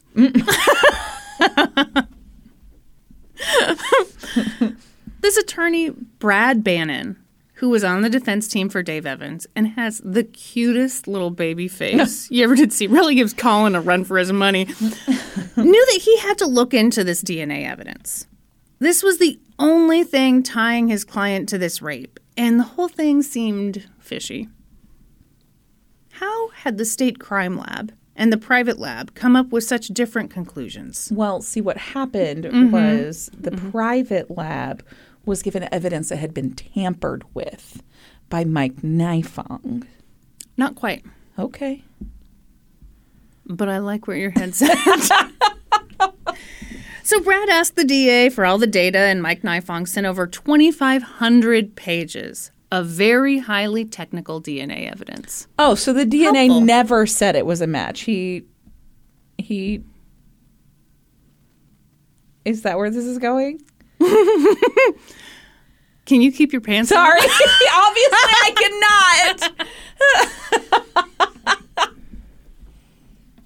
So the problem was Brad had no idea what the fuck he was looking at. He didn't know anything about the technical aspects of DNA. Can I make a prediction? Oh, my God. I cannot keep my pants on. Okay, what is it? My prediction is, yes, the DNA was a partial match for Dave. But it was also a partial match for like 100,000 other people. Okay. Okay, continue. I'll sit here quietly for 3 seconds. Oh, really? So Brad has no idea what to do. No idea about DNA evidence. So what did he do? He went had on- somebody analyze it. Oh, he Googled it? No, he went on Amazon.com and he ordered a textbook called Forensic DNA Typing by John M. Butler. And he hauled up in the law office's conference room and he My favorite textbook author. I just spat. That wasn't even that funny. God damn it. He camped out there for days. He read the textbook. He looked at the 2,500 pages, the textbook, the pages, the textbook, pages. He kept learning and learning and learning. I assume he ate a lot of takeout, you know? Yeah. Oh, yeah. I'm picturing like a montage in a movie. Yeah. Yeah. Just like, and it's always the Chinese food containers. it's just the containers are just around him everywhere. There's also balled up paper. His tie's Yeah. so loose. Yeah. At one point, it's just off. At one point, his balls are out. I'm sorry. No, that's just a different idea. Yes. Yeah. Okay. So he kept learning and learning and studying, and he was finally starting to understand some of it. And at this point, he noticed that on some of the graphs, someone had made little handwritten notes on the top of the page. One note that he saw a few times read, "does not match," and a series of numbers. He discovered that those numbers corresponded to the Duke lacrosse players. Yada, yada, yada. Brad discovered that the labs had found between 7 and 11 different traces of male DNA on Crystal, and none of it had matched any of the Duke lacrosse players. Oh, my gosh. Strange that the DA never mentioned this. Yeah. But Brad noticed other things, too. On one of the pages, somebody had written, "could be BM," meaning this could be a bunch of shit. That was dumb. Get it? Bowel Bowel movement. movement. We all got it. No, some people didn't get it, and now they are laughing. No, what he thinks this probably means is could be Brian Meehan, who's the lab director. Oh. I hate Contaminated evidence. right. Yeah. Accidentally, Yeah. oops, fudge stripes, as they say in the biz. Yeah. He forgot to The DNA put a biz. glove on before he was handling precious DNA. I hate to play favorites, but this guy, Jim Cooney, was one of the defense lawyers, and he was very sassy, and he wore a beautiful yellow tie. And he had a big part in the documentary, and he had a huge smile on his face when he summed this part up. Was He it said, silk? His sassiness? No. Or the tie? The tie. I don't know. I didn't feel his material, Brandy. Was it kind of shiny? I mean, yeah. Yeah. I bet it was a silk tie. All right. What do you say? Jesus Christ. He said, so a PhD, doing everything he can not to contaminate the DNA, leaves more DNA in the rape kit than the entire Duke lacrosse team put together. Oh, shit. Oh, shit. Sassy Jim. Being sassy. Brad isn't quite as sassy as Jim, so he just looked at the camera and he said, I don't think Dr. Meehan was at the party that night. No, I think that's really fucking sassy. It was good. He said it was such a straight face. I love that. So this DNA stuff was huge. Not only because there was all this other male DNA present, but because Mike Nifong had maybe possibly tried to cover everything up. Yeah, and it had excluded all of the Duke lacrosse players. Excluded them. What the hell was going on here? At this point... Prosecutorial misconduct. God damn. Oh, at this... You know what? This is why it's so great when you take the wrong tactic. Because you're so excited when you're on the right side of it. It's like I just want to burst that damn bubble. At this point, it was time for a scheduling hearing. And even though these things aren't typically a big deal, this story was huge, so the courtroom was packed. And the attorneys all met with the judge in chambers ahead of time to talk about this shit with all the DNA. And District Attorney Mike Nifong was as innocent and helpful as he could be. He was like, oh, the first I'd ever heard of any issues with the DNA was when I got the defense's motion a few days ago. Bull fucking shit, Nifong. Well, that is the first time he got it. And, you know, he told the judge, hey, because of the defense's motion, I took it upon myself. Nifong is always wrong. I took it upon myself to call up my expert, Mr. BM, Brian Meehan. And that expert is here today, ready to be questioned. And he said he was at the Duke party that night. Sassy lawyer Jim couldn't help but tip his hat to Mike Nifong. Looking back, Jim said, it was a brilliant move. We hadn't come prepared to cross-examine a DNA expert about DNA. We had no idea he was going to be there. Oh, shit. So the defense teams all huddled up, and most of them wanted to play it safe. They wanted to ask the judge for more time, but Joe Cheshire, our buddy Brad's boss, was Great smile. What? No. Like a Cheshire cat. Okay, I'm sorry. It took a second. You couldn't see him, actually. It was just a face in the courtroom, and that was distracting. Yes. But, hey, what can you do? So Joe was like, no, we have to act now. We've got this momentum. We have to use it. He said, we are going to question him today. And by we, I mean you, Brad. Yeah. And poor baby-faced Brad freaked the fuck out. Yeah. All the national media was watching him. And yes, he'd studied his ass off with a book he got off Amazon, but he was totally unprepared to cross-examine a DNA expert. Of course he was. He told Joe, I don't want to do that. I can't do that. And he said, yes, you can. Yes, you can. And then the whole lacrosse team was like, we believe in you. That's right? exactly what happened. Uh-huh. Let me tell you what and they happened. lifted him on their shoulders. You know, I am trying to tell you a story that is very much like a sports movie right here. I know. And you're interrupting me to give me a fake version of a real story. How dare you? Joe said, Brad, I've been telling you for 10 years that you're an exceptional lawyer. You are different. You are a great lawyer. And you are prepared to do this. You do know it. You don't need any more time. You can do it, and you can do it great, and you will do it great. And Brad was just like, oh, just got a pep talk from the head coach. You know, he's like, oh, my God, okay. And he slapped him on the ass. And Brad's balls were still out. So it kind of, like, it did sting. But, you know, you're in the moment. You're moving, you're grooving. You can't complain. Yeah. So Brad took the lead on cross-examining Dr. Meehan. What? How did it go? I'm so excited. I'm about to tell you. I'm excited. It started off slow. And that's how I'll start this off. Yeah. You got to speed it up. I can't handle it. So they went through each one of the electro charts, whatever the fuck, one by one. And Sassy Jim claims that within like 10 or 15 minutes of questioning, it became very clear that, quote, Brad knew what the hell he was talking about. Brad basically took Brian through every sketchy chart and asked him 3 questions. Is there multiple male DNA on there? Of course, the answer was yes. Yes. Does it not match anyone on the Duke lacrosse team? Which is a confusing way of wording it. That is a very weird way to phrase it. So Brian said, that's correct. And he said, was it not included in your report? Yes. Oh.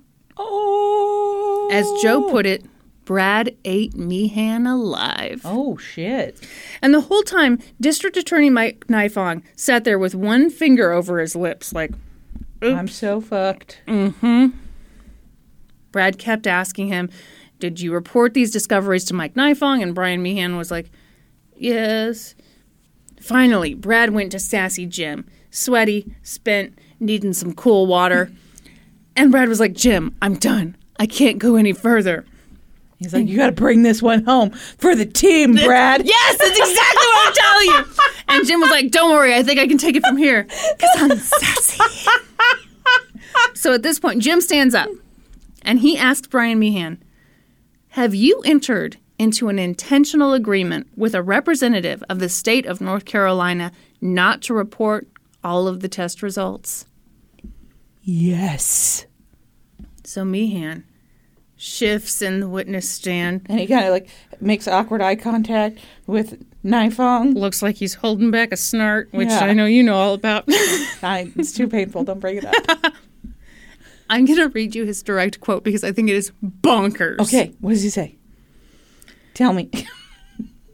There's only one answer to this question, and that answer being yes, because we did not report the reference profiles of those specimens, and we did talk about not reporting those.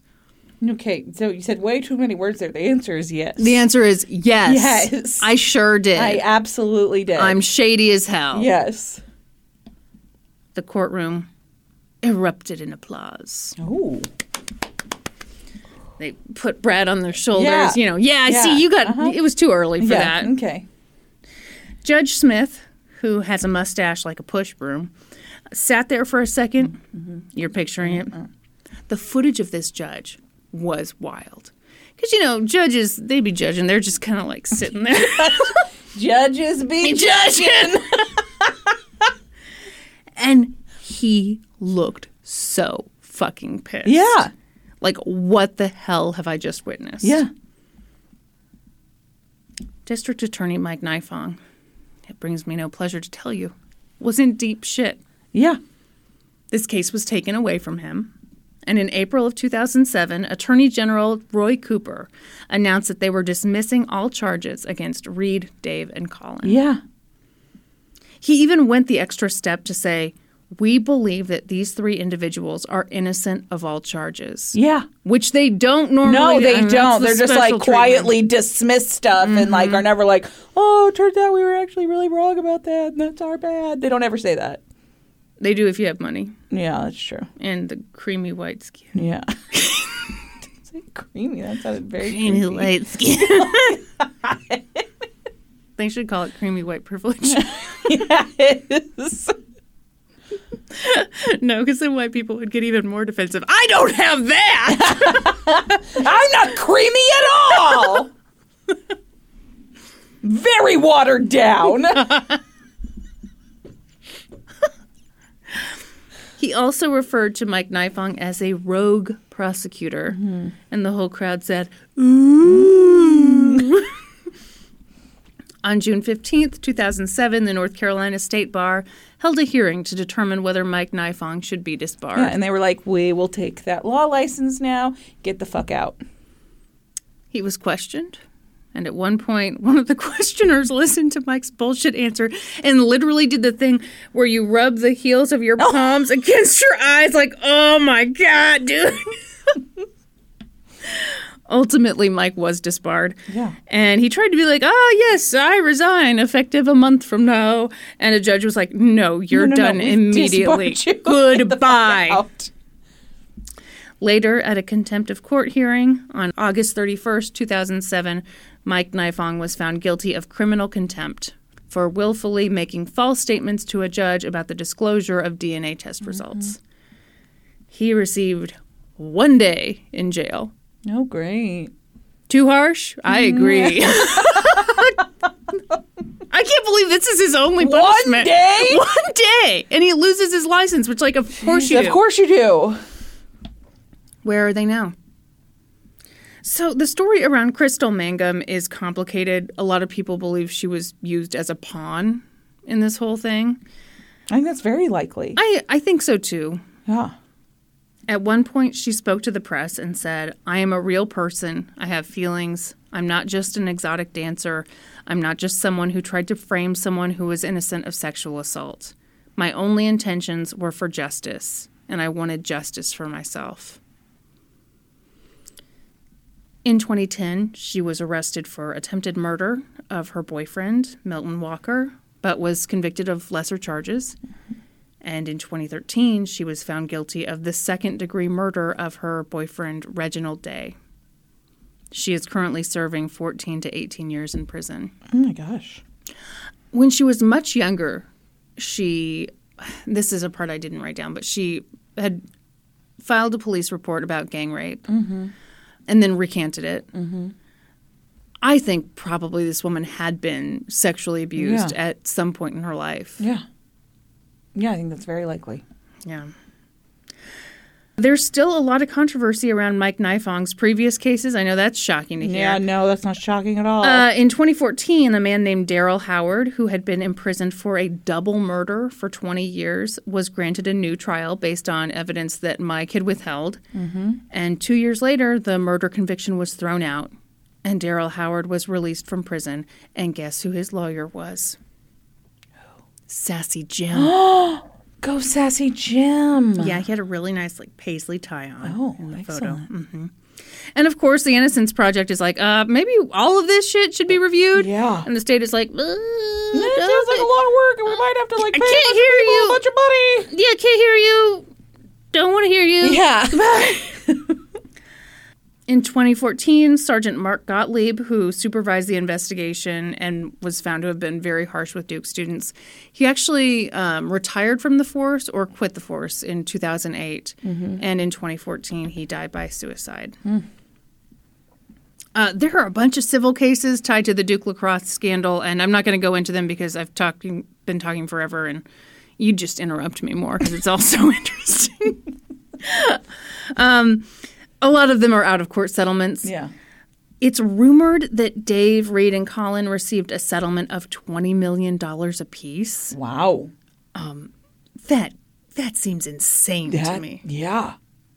Also too much. Yeah. This was very bad, but that's a shit ton of money.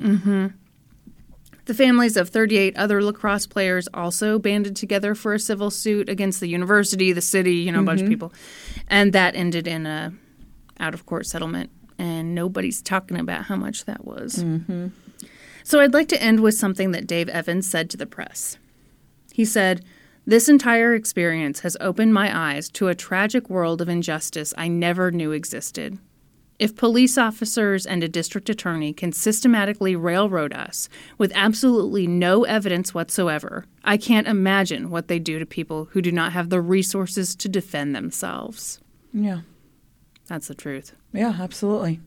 And that's the story of the Duke lacrosse rape case. Wow. Yeah. I knew nothing about that. I have always felt weird about that one because I so vividly remember all of us talking about this one and oh my gosh, they're trying to deny it, they're covering up and feeling so certain. Yeah. And then it comes out and you go, oh shit. Yeah. Oh my gosh. But yeah, it is so upsetting to think about Mike Nifong was in the DA's office for 30 years. Yeah. Yeah, he had his hands in a lot of cases. Yeah. Yeah. That's a problem. Fun fact, I think he's the only district attorney in North Carolina history to be disbarred while in office. Oh, okay. Fun.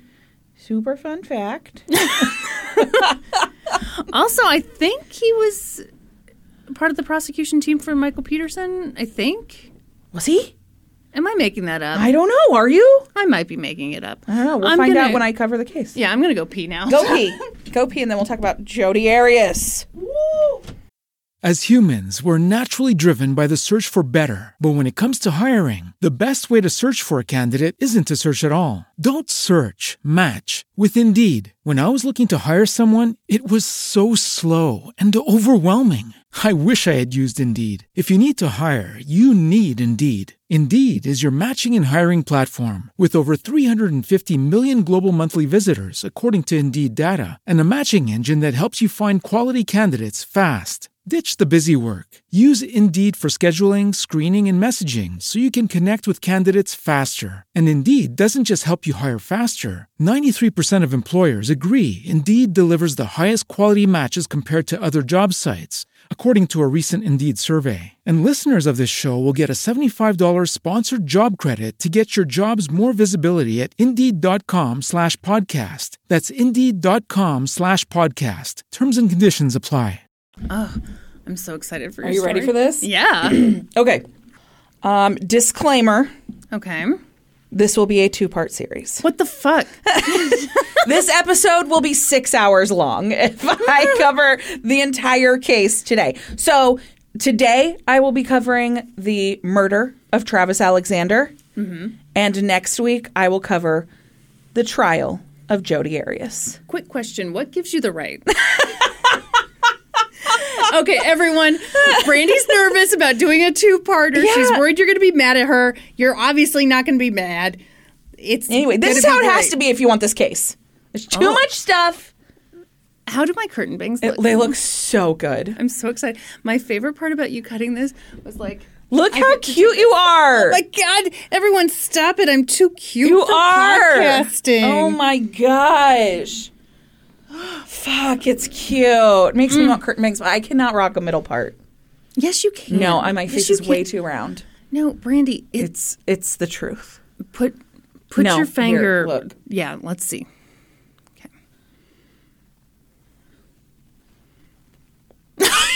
Okay, everybody, she just... Okay, I think it would look cute. It looks super modern. Yeah, and my face looks like a giant balloon. No, it doesn't. I look like Balloon Head. A sexy balloon. It doesn't. You tell yourself horrible things about yourself all the time. That's accurate.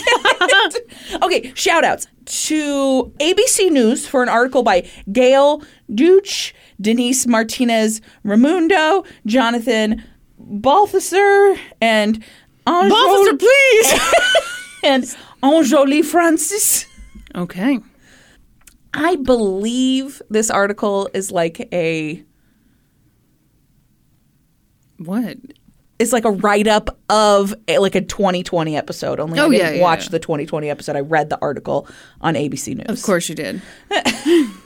Also, a 2-part episode of Snapped. Oh, you see, even Snapped had to do 2 parts. That's right. Articles for AZ Central, Wikipedia, and the Huffington Post, who had a wonderful timeline of this very complicated case. Okay. Are you ready? I'm so excited. Yes. Do you know, like, this whole, all the stuff? I know about ninjas, if that's what you're asking. No, I don't know much about this at all. Okay. Travis Alexander's friends were starting to worry. It was early June 2008, and they were having trouble getting a hold of him.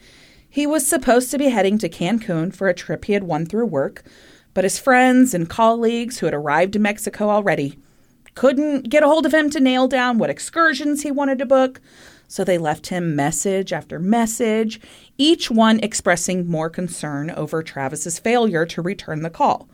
In one, they even joked, "You better be dead, man."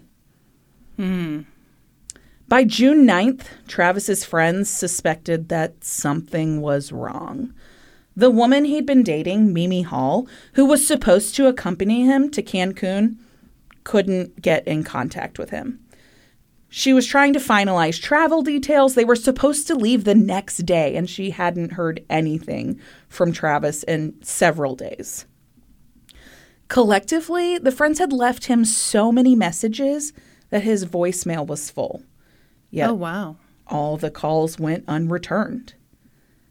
Then Travis did something he would never do. He missed a conference call that he was supposed to lead. What did he do for work? We'll get there.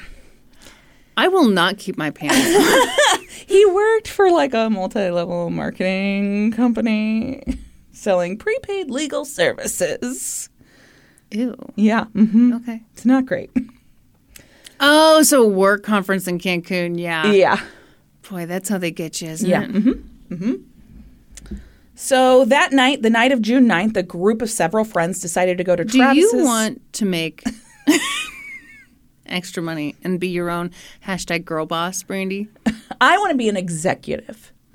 Wow. And I'm going to become an executive by joining Prepaid Legal Services, a company that sells prepaid legal services that you prepay for. Couldn't they have done something a little sexier, like Okay. Well, leggings with bees on the crotch? or like a just like a Just spitballing here. penis that comes straight out from your crotch. Oh, hey, Eiffel Tower. Oh, excuse me. No, it was the Leaning Tower pizza. Yeah. Anyway, Eiffel Tower would be stupid. that would just be dumb. It's your boy, Skinny Weenie. Everyone.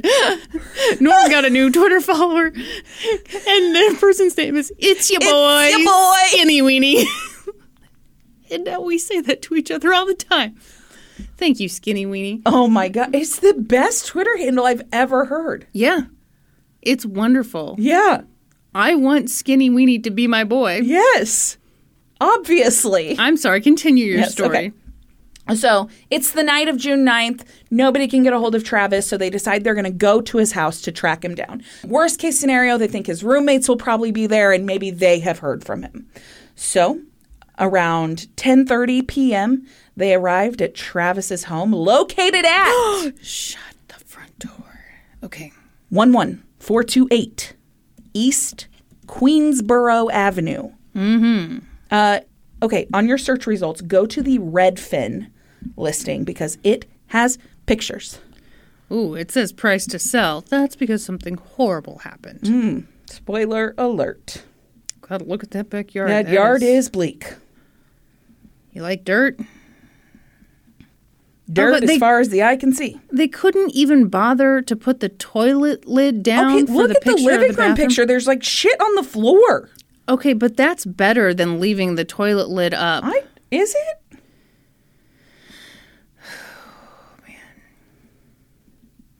Okay, cycle through the pictures here, and then hold on. Let me get to the correct one here, so I can tell you to really like commit it. Gosh, to that's a memory. big upstairs. Oh yeah, this is a very large house. It's almost 4,000 square feet. Okay, once you get to the narrow tile hallway, stop. You know, there's nothing more grim to me than a blow-up mattress Yeah, on the it's not- floor. yeah. I would just take that out personally. Yep. I'm going to be honest. I might have blown past the... No, you haven't. Oh, here I see it. Okay. Yeah, you see a ironing board at the end of the hallway? Yeah. Okay, so we are now in the primary bedroom. This is the bathroom of that bedroom. This long-ass hallway is part of someone's bedroom? Bedroom, yes. This is in the bedroom. Okay. So that hallway goes down to a bathroom. Okay. But that hallway is off like the big bedroom. And then the next picture is like a walk-in closet. So that walk-in closet, the door is right next to that hallway. You can either access it from the bedroom or from the bathroom. Okay. Okay. Next picture is again of that. And then now we're in the bathroom. This is the primary bathroom.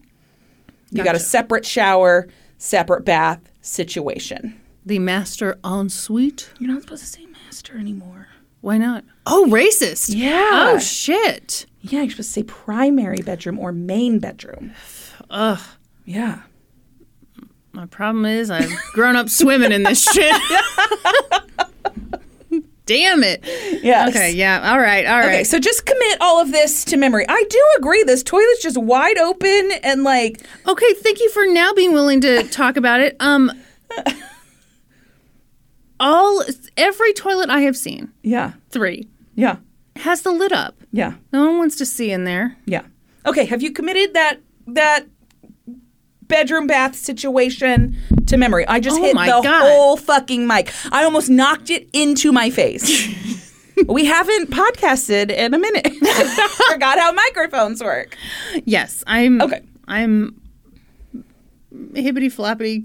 Give me the toppity. Fruity, tutti, fresh and fruity. That's right. Everyone, I must now tell you something that I did at work yesterday. Okay. I was at the salon and had a regular client come in, and she was coming in to get, a color and a trim, and she sat down in my chair, and I was like, what are we doing today? Are we mixing it up, doing anything new with the color? And she's like, no, I think I just want my roots touched up. And I was like, absolutely, no problem. Rooty tooty, fresh and fruity. Those are actual words that came out of my mouth. Totally normal thing to To say. my client. And she left that day.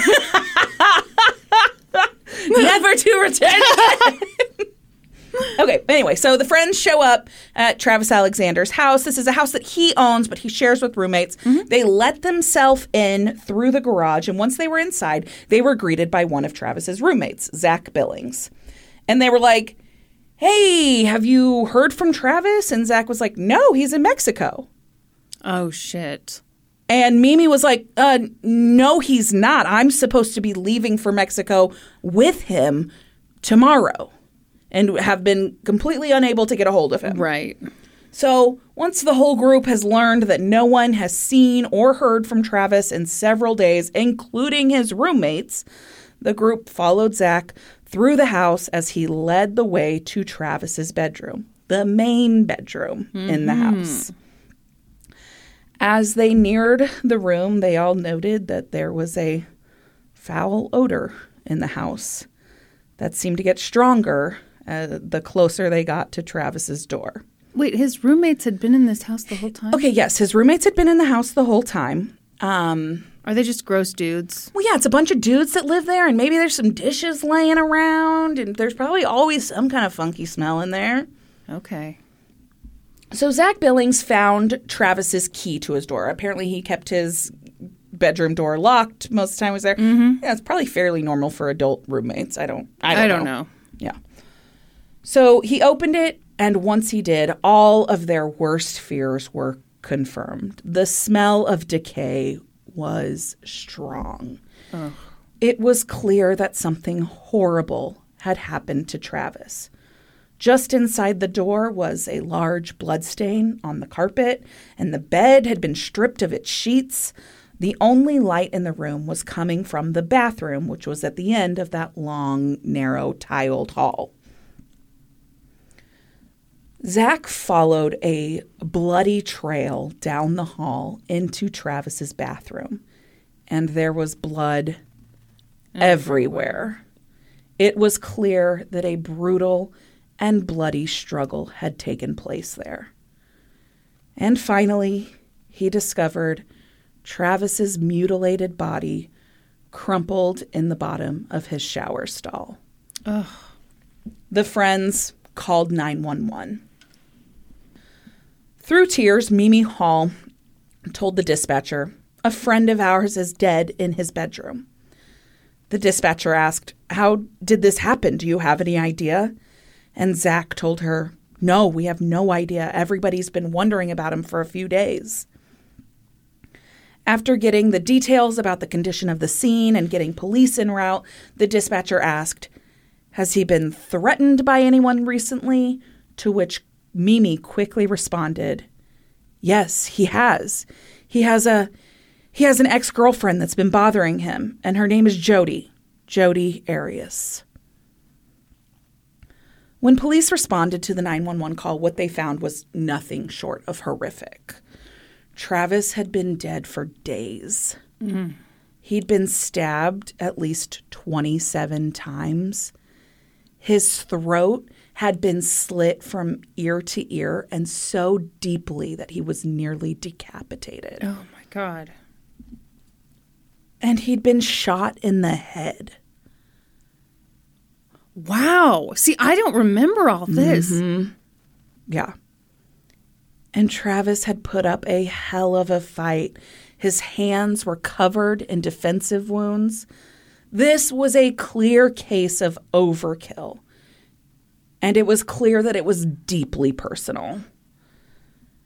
A search of the scene turned up several pieces of evidence which would prove to be quite helpful in identifying Travis's killer. In the bathroom, they found several long, dark hairs and a .25 caliber shell casing. On the wall of the bedroom, they located a bloody handprint, and in the laundry room, they found the biggest piece of evidence. In the washing machine, mixed in with a load of towels and underwear, they found a digital camera. It was identified as belonging to Travis. He had recently purchased it to take on his trip to Mexico. The camera had been through a wash cycle and was water damaged, but the memory card inside was intact. Technicians were able to access the pictures on the card and found them to be of little interest. There was nothing of note there. Rude. But what they did find was a file of recently deleted pictures, but that file had been damaged in the washing machine, apparently. Well, shit. Okay. Mm-hmm. So it would take a tech team some time to figure out what had been deleted off of Travis's camera.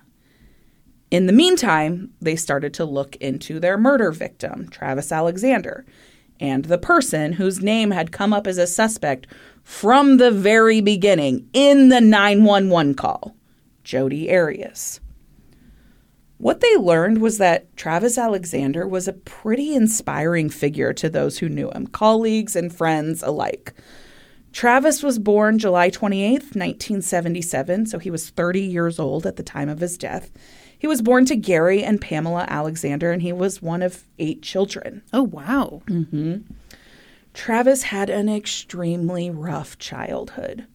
Both of his parents suffered from addiction, and their drug of choice was methamphetamines. Oh. The children would often go days without seeing their parents and would have to fend for themselves for food. They often survived just off of ramen or rotten food from the refrigerator. Oh, gosh. When he was 10 years old, Travis went to live with his grandparents. His grandparents took him and his siblings in, and from there, his life really took an upward turn. His grandparents were members of the LDS Church, and soon Travis became a member as well. And his faith became an important part of his life. By the time he reached adulthood, he was a very active member of the church and a leader in his ward. In addition to being active in his faith, Travis had a very successful career as a salesman and motivational speaker with Prepaid Legal Services, which was a super questionable pyramid scheme. Multi-level marketing company. Yeah, those two things are so different. Totally different. It's a completely different thing. Mm-hmm. And Prepaid Legal Services is apparently still around today, but now goes by the name Legal Shield. Great. Mm-hmm. So there's still an opportunity to make money. That's right. You can become your own boss. Great. Mm-hmm. So sick of my current work situation. Yeah, your coworker's a bitch. So, my understanding of prepaid legal services is it's essentially legal insurance. You pay a monthly premium. Oh my God. And then Are you serious? And should you need legal services at some point, you have them to some degree. I'm sure it's super helpful. Yeah. Okay, great. It seems like the scammiest scam. That's ever scammed? Yeah. Yeah. But regardless of my feelings about this MLM, Travis excelled with the company, and by 2006, he had reached the executive level. Okay, but aren't they all called like Diamond, Emerald? Yeah. Mm-hmm. But he's an executive. Yeah, I mean, it always sounds good. It's never like I'm at the shit level. No, I'm at the executive level. Okay. That's how you're required to say it that way. Anyway, I just hit a button and I have no idea where I am on my Clearly, you're not on the executive level. I'm sorry, on the what? I'm sorry. Executive level! You know, this is how I know that it's an MLM that has a lot of men in it because, you know, Yeah. the lady ones are like, Yeah. I'm at the sapphire level. Yes. And I just need 3 more people to sign up, and then Hey, girl. I'll be Hey, a girl. diamond. Hey, hun. So anyway, I'm looking for awesome babes, yeah. hot mamas who want to. So in addition to being at the executive level, Travis was also doing speaking gigs at the company's conferences. So he was like a motivational speaker. So he had to have been fairly high up in the company. He was at the executive level. Set you up for that. No, I mean it like, I think if you get to speak at those conferences. And also he had a really good story. Well, yeah, rags to riches. Yeah, exactly. He was 30 years old and he bought himself this 4,000 square foot house. God damn, that is something. Huge. Enormous. Also, was he hot? I mean, that's... Yes. Okay, well, that's always... Yes, he was extremely good looking. You always bury the lead on this kind of stuff. He looked like every guy that was hot in 2008. He wore... popped collar. Yeah, he wore, graphic tees. And he had, short, spiky hair. Oh, yeah. Yeah. Yes, he had a great smile. Take me away. Yes. Sweet Escape, that's right. Uh-huh. So, yes, he was giving these, motivational talks. He was recruiting people. He was at the executive level. You've mentioned that. And it was actually at PPL. What? As they like to call it, okay. prepaid legal services. They shouldn't do that. At PPL's annual conference in Las Vegas in September of 2006 that Travis met Jodi Arias for the first time. Because Travis was at the executive level at PPL, where there was this I'm going to jump out the window. special fancy dinner he was supposed to attend on one of the nights of the annual conference. What But it was served? I don't know. Damn it. I don't know. But it was customary to bring a date to the event. And Travis didn't have one. How embarrassing. I know.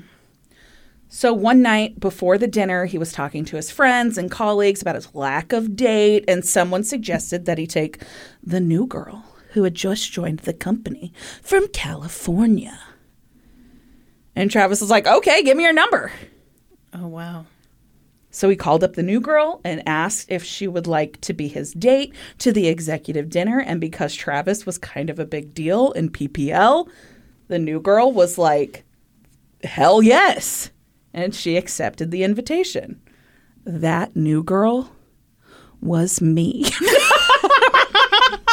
Albert Einstein. No, of course it was Jodi Arias. Oh, my mistake. So on the night of the big dinner, Travis waited with a group of friends where he had agreed to meet Jodi. And when Travis laid eyes on her for the first time, he was awestruck. Ooh. Jodi was the whole package. She was blonde. She was beautiful. She was friendly. She was funny. I remember her as brunette. Oh, do you? Trial makeover? Mm-hmm. Okay. Trial All right. make under. Oh, yeah. No. So Jodi had, let me describe to you Yeah, the please look do. that Jodi had. Okay. And it's 2008. All right. It's 2008. Jodi has very groomed eyebrows. As you do. overplucked. Yep. Yes. Okay. She has a pretty face, but she's not like a lot of makeup. Like it's like, oh, is that a natural beauty? That looks good. Yeah. And then it was clear that she was not a natural blonde because let me tell you what she was doing. She was obviously home coloring her blonde because How do you feel about that? she had from about 1.5 inches down, very nice, pretty, buttery blonde. But them roots, brassy as fuck. So let me tell you how she was achieving that. She was not getting the Rudy Tooty fresh. She was not getting the Rudy Tooty fresh and pretty. That's right. So what she was doing is each time she was coloring her hair at home with that box color or that color that she bought from Sally Beauty, she was overlapping the previous section. Mm-hmm. So she would then each time get that brassiness out of the last colored section, but those roots, no hiding that brass. So a lot of times she would wear like a little baseball hat, and then you just see like her cute blonde hair. There's no hiding those roots, Jody. I see them. And that's the big it's crime. Brassy as fuck. Could she have used some purple shampoo? Purple shampoo was not going to do it. She needed her hair professionally colored. Could she have prayed to Jesus? No, but let me tell you, she's going to try. Okay. All right. Okay. So. What was she wearing at this event? I don't know. Cute little dress. I believe Travis was wearing a pinstripe suit. Oh, hell yeah. Yeah. So the two go to this very fancy dinner because Travis is at the executive level. I swear to God. That's not even in my notes. I know. You're just excited. God. And they talked the whole time. Travis was smitten. I thought he was awestruck. He was awestruck when he saw her. Okay, he's then now he's smitten. That's the story of me and Norman, too. Yes. Domestic bliss. Everyone, last night I fell asleep. Passed out. Okay. Last I remember, I was laying on top of the covers and I was watching Abbott Elementary, really laughing it up. Next thing I know, it's morning time. Anyway, Norman said that when he walked into the room, I was snoring on top of the covers, and it reminded him of the episode of The Office where Michael is like, domestic bliss. I've got this is what I do it for. And Jan's just like passed out face down on the bed. Anyway, I'm a wonderful Pretty woman.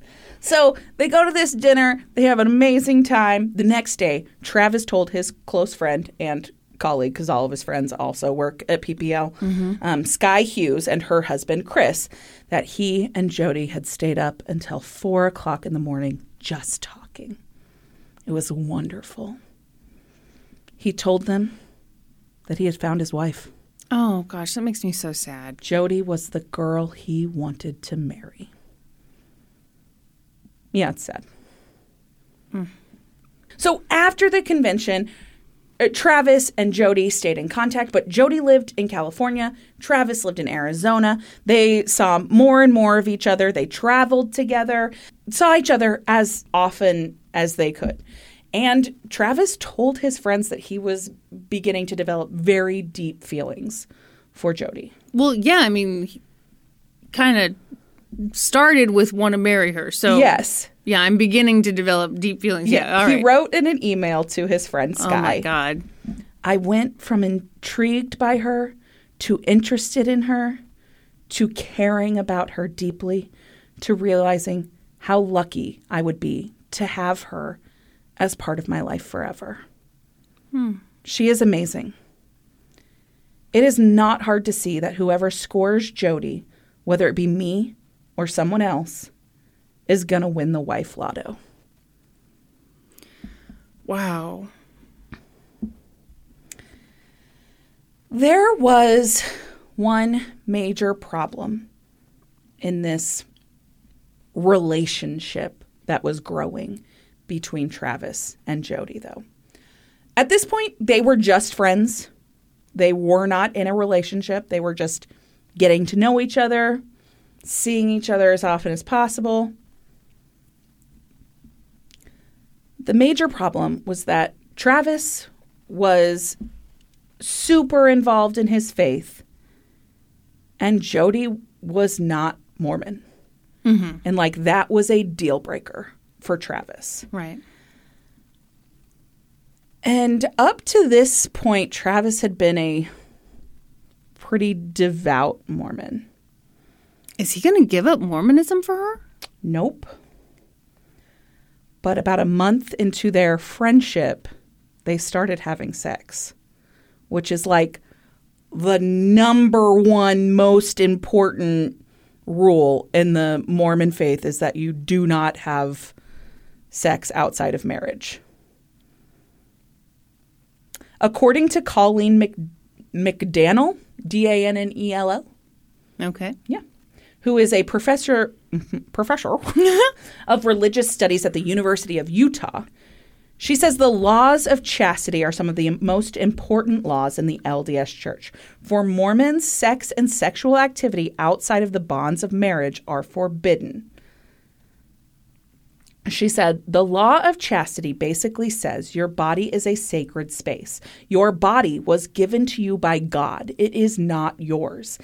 It is not just your decision to do with it as you will. Wow. God has given this to you and you must respect it. Wow. She goes on to say, and Latter-day Saints believe that because marriage is so important and so intense and sexuality is so much a part of that you need to preserve those sexual expressions for your spouse. So before you marry and after you marry, you have to keep yourself sexually pure. This is one of the core tenets of the LDS faith. Yeah. Same with Norm's faith because, he signed that DARE pledge. That DARE pledge. The DARE virginity pledge. Yeah. And being true to his faith was super important to Travis. But he also really liked banging Jodi Arias. Well, I mean, he's guy a 30-year-old man. Yeah. I'm sorry, but Yeah. Yes. this is why people get married when they're like 19. Yes. Yes. All right. He liked having sex with Jodi, but he felt really guilty of it. He felt guilty of it? Guilty about it? Travis's friend Dave Hall said of Travis during this time, he was always incredibly strong in the church, but after meeting Jodi, some of the conversations were about the challenge of morality because of this girl in his life. He confided in his close friends that he believed Jodi to be a nymphomaniac and that he was really battling with what to do with that. At first, he didn't admit to them that he'd already started having sex with her. Mm-hmm. So, my take on this is that this is a 30-year-old man who doesn't have many sexual experiences, I'm guessing. And she probably just liked sex a normal amount. And he was like, oh my God, she's a nympho. Well, also, I don't know what kind of women he'd been used to, but Mormon girls. Yeah. So I think probably just expressing yourself sexually and saying you want to have sex was probably pretty wild. Yeah, he was like, whoa. Yeah, okay. Yeah. Mm-hmm. Travis wouldn't even officially say that he was dating Jodi because she wasn't Mormon. So instead... Well, come on. Instead, he sent the missionaries to her house, and he read to her from the Book of Mormon, and he shared his faith with her. And in November of 2006, just 2 months after they met, Jodi converted to the LDS faith. Mm-hmm. Okay. And Travis was the one to baptize her. So in a show that I watched, someone familiar with Jodi made a comment about this was not the first time she had done this. This was kind of her MO. When she started dating someone, she got very involved in whatever they were involved in. I'm sorry, I thought you were saying this was not the first time she converted to Mormon. Not the first. It was the first time she converted to Mormon. Not the first time she took on somebody else's religion, though, to be close to them. It sounds like yes. This obsession, you sponge up whatever they are and become exactly what they want. Exactly her typical MO in a relationship. Yes. Also, chastity was super duper important to him, but he gave it up after a month. Mm-hmm. Yeah, it wasn't that important. Also, she was pretty hot and was yeah, I mean, hey, she's sending him text messages hey, you make me super wet. I'd love to have sex with you. Well, no wonder he thinks she's a nympho. poor boy didn't know what to do. You make me so horny, I can't stop thinking about you. Yes, this 30-year-old Mormon doesn't know what to do. He's like, I guess I have to have sex with her. She might die if I don't. Oh, God.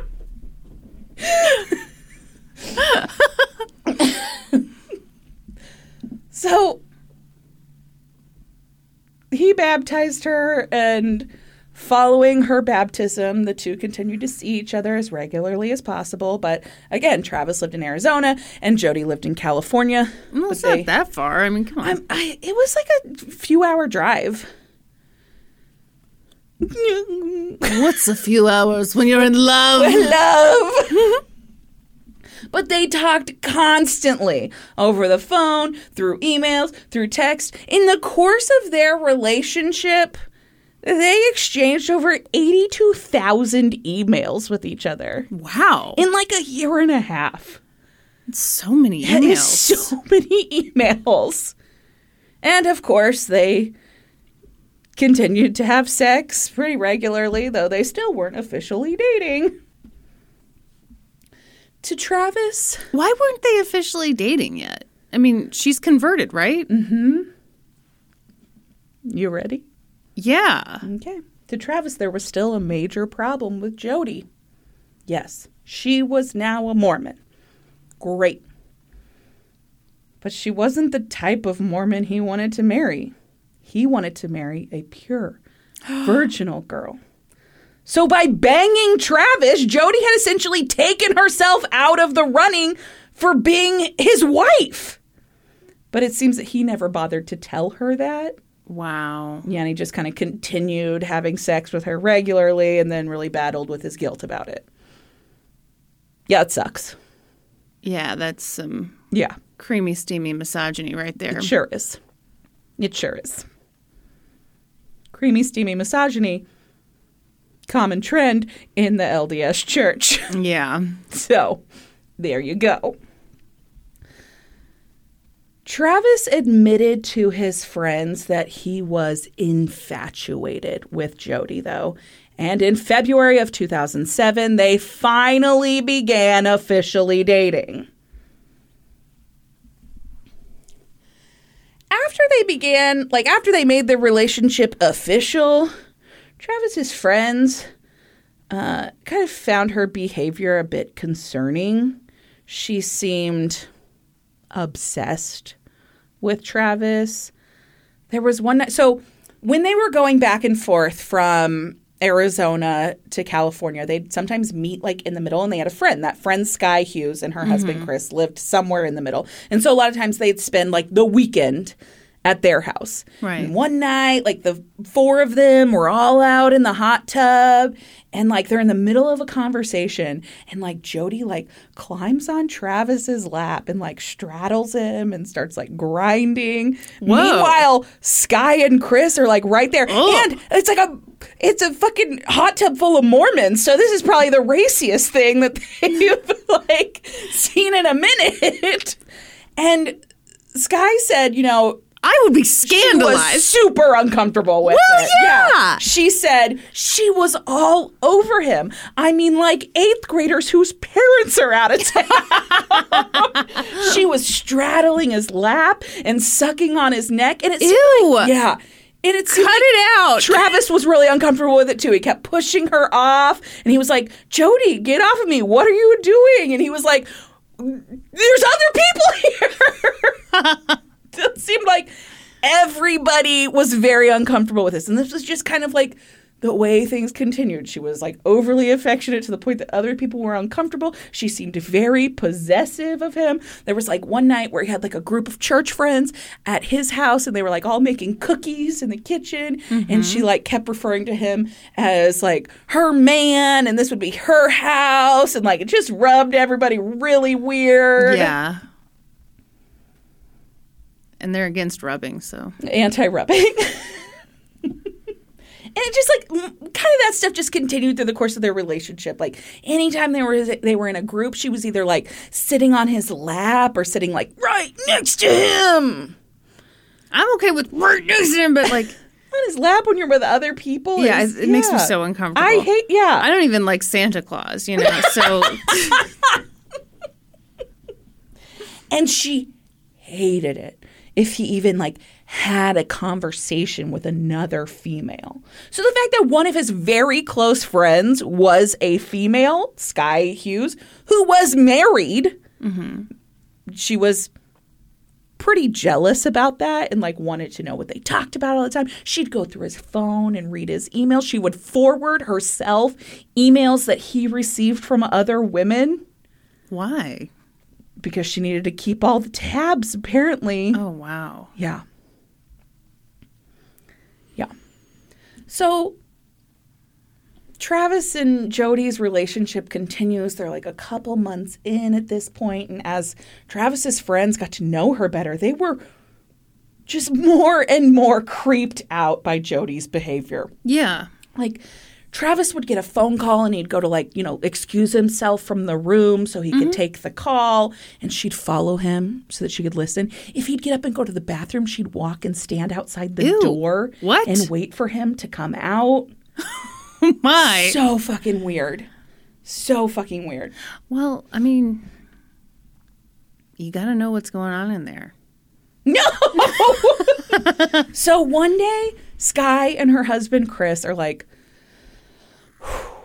got to talk to him about this. Yeah. This is not a healthy relationship. This is fucking weird. It's super fucking weird. And so they sat him down and they were like, we're worried. This seems like she could be dangerous. Oh, they thought she could be dangerous. Yeah. Yeah. We feel like this could escalate and she could be dangerous. And Travis is like, oh my gosh, you guys are so silly. She's great. She's sweet. Things are wonderful. Do not worry. Had he dated much before this? He had dated, but he dated exclusively Mormon girls. And so relationships had not... Had he ever been married before? No. Okay, so...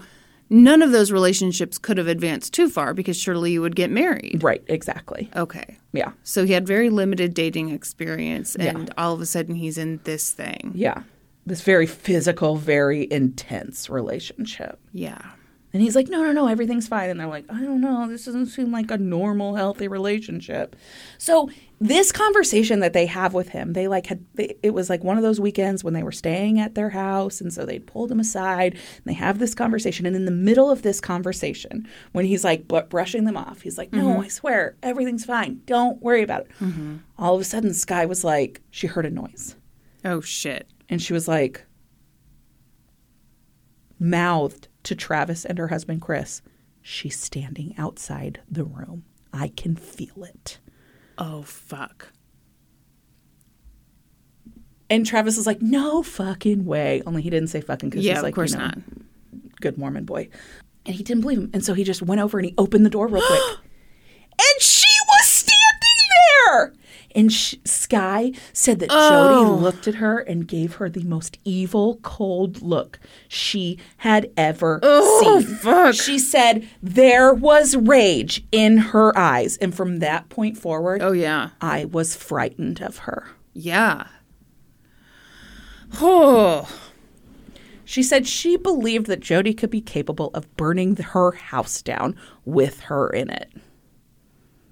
Yeah. Did Travis know that she listened to him taking dumps? I don't know. Okay, because I was going to say, the fact that she's right outside the door, I would think that wouldn't be super surprising. No, maybe he didn't know she was waiting outside the door every time he went to the bathroom. He's obviously not able to observe that. Yeah.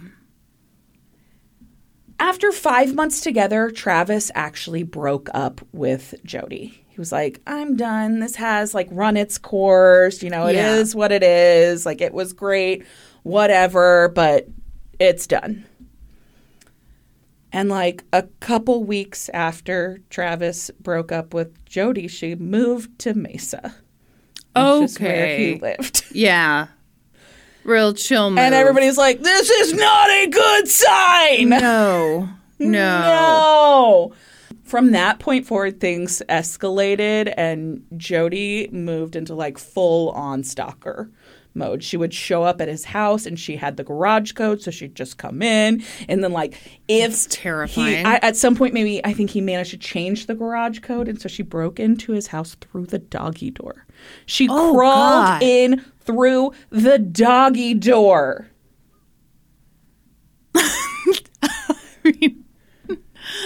Okay. One day he like came out to his living This room. is so scary. One day he came out to his living room and found her hiding behind his Christmas No, tree. stop. Oh my God. No. Yes. This is terrifying. Yeah. So these times that she would just like show up at his house, sometimes he'd get angry and he'd yell and tell her to leave. Mm-hmm. And sometimes they'd have sex. Yeah. Yeah. Yeah. Yeah. No, that honestly tracks. Yeah, it makes absolutely. It's an abusive relationship, Yeah. so you get sucked in, you Yeah. try to get out. Yeah.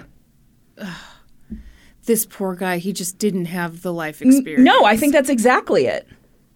Is that do you That's my mom calling me. Okay. Because I'm very popular. I know you are. Sometimes my mom calls me, sometimes my dad calls me, sometimes it's my sister. You never know. Sometimes it's you, but you're right here. Possibilities are endless. Except we've hit the end. So this is going on, this like active, like showing up. Sometimes he kicks her out. Sometimes they have sex, like is Right. going on. Meanwhile, Travis started dating a woman from his church named Lisa. And What happened Jody, to Mimi? I thought Mimi. Mimi's? Oh, I'm Mimi's sorry. down the road. We're Jumping not ahead. to Mimi yet. Well, geez, he's not a player. He just crushed a lot. Okay. So he starts seeing this woman, Lisa, and Jody is pissed. She slashes Travis's tires Oh, my like God. twice. That's expensive. Yeah, he drove a BMW too. You think those tires are cheap? You know how he paid for that BMW? It's because he was at the Stop it. executive level. It's currently oh, See, even your watch is like, stop it.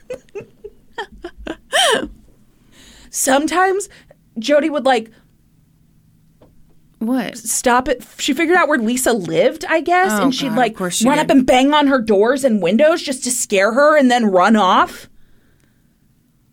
Okay. What's Jody's deal? What does she do for a living? Is she still in the MLM? Yes. Uh-huh. Yeah. So she, prior to joining prepaid legal services, Mm-hmm. she did like restaurant work. She was a server and stuff like that. But and she Okay. did like photography work on the side. That was her dream. She wanted to become a photographer. Mm-hmm. But yeah, at this point, I think she still worked for PPL.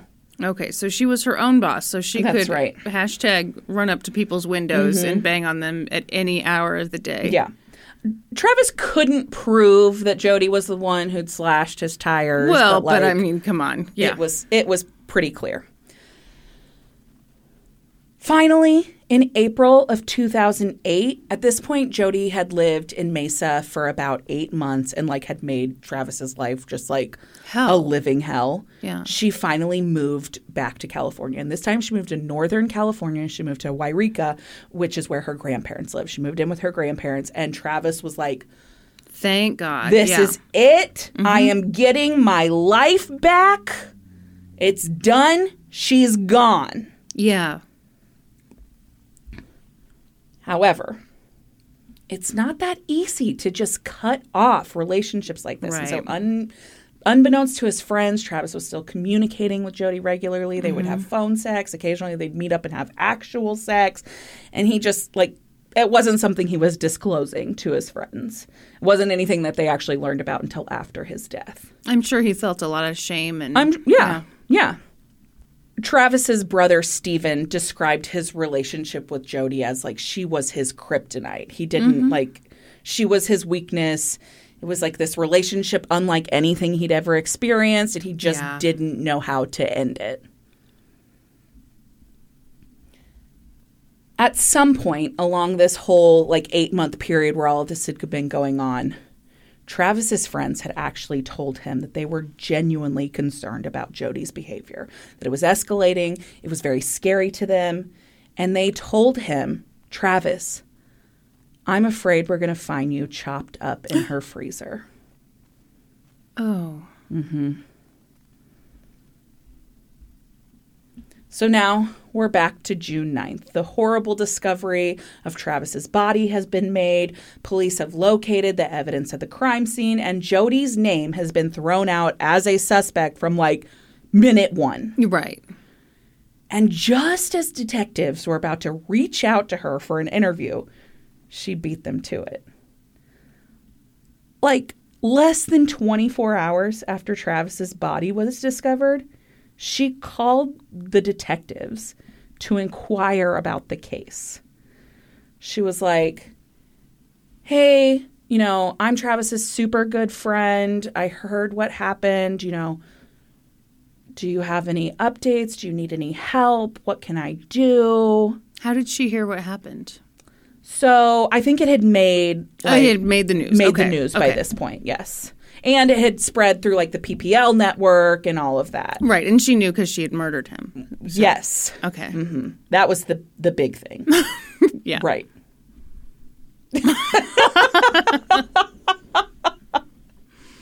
Everybody, Brandy just put her finger on her nose and pointed at me. So she gets on the phone with like the lead detective on this case. His name's Esteban Flores. And I've always loved the name Esteban. yeah, I think it's a great name. Yeah. And she's like, yeah, I talked to him the other day on the phone. I was like on this road trip. I was going to Utah to see my new boyfriend. Oh, yeah, I've totally moved on. I'm totally I'm casual. dating this guy, Ryan Burns. Like, he's like my new boyfriend. And I went to Utah, and I was totally in Utah seeing my new boyfriend, Ryan Burns. He works for PPL. And, like, he might not be at the executive level. Yeah, but he's totally going to be. He's going places. And so during this, like, phone conversation, Detective Flores is like, interesting that you should call me, Jodius. That's the nickname that he made for her. Yeah. And she's like, oh, why is that? And he's like, well, your name has come up a lot. Yeah, because you're a big creepy weirdo. In this investigation, people have said that you're a stalker. People have said, your roots are bad. Yeah, they said your roots were brassy as fuck. And she was like, oh my gosh, that's totally weird because my hair's brunette now. Because she just dyed it. Sometimes you just need a change. And Jody's like, oh my gosh, I can't believe they would say that to me. That's super weird. No, I haven't seen Travis since I moved to Wairika in April. Wairika? Yeah, that's where she moved. Oh, right. Wairika. Sorry. It sounded made up. It's a real place in Northern California where her grandparents live. It's all coming back to me now. Although Wairika does sound like a place in a Dr. Seuss book, right? Absolutely. All right, thank you. Absolutely. We can move on now.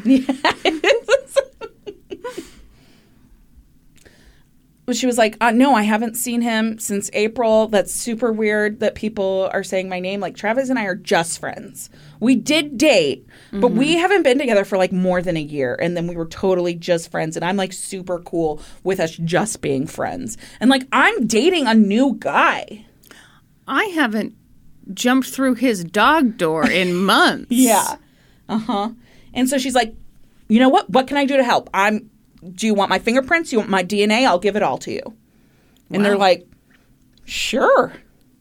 That'd be great. Yeah. And so she said, you know what? I'm going to be in Mesa for Travis's funeral. When I'm there, I'll stop by. I'll stop by police headquarters and give you some samples. Did she scratch her head like that? She did. And so on June 17th, 2008, Jody did just that. She voluntarily went to the Mesa Police Headquarters and she was fingerprinted and she gave a DNA sample. Wow. And was very, open and talked to them and was like, yeah, no, Travis is a great friend of mine. I'm super sad that he's gone. I do believe, with my faith that I'll see him again. And, that's going to be wonderful. But yeah, that's it. I wasn't there. Did she think she'd committed the perfect murder? Is that why she went and volunteered all this? You know, it's a real mystery. Okay. So they were like, okay, great. Thanks for coming in. And so they sent off those DNA samples because they had a sample to compare it to. They had hair they found at the scene in the bathroom. They also had that bloody handprint. At this point, what they knew is that bloody handprint was a mix of Travis's blood and somebody else's blood. Well, shit. And so they were like, great, let's send that off for testing. In the meantime, that tech department had been working on those deleted images. And finally, they'd repaired the files enough. You know, I don't know how it works. But they'd gotten in there and they'd recovered the pictures. I think John M. Butler wrote a book about this. I think that's my favorite textbook writer. Love his work. Uh-huh.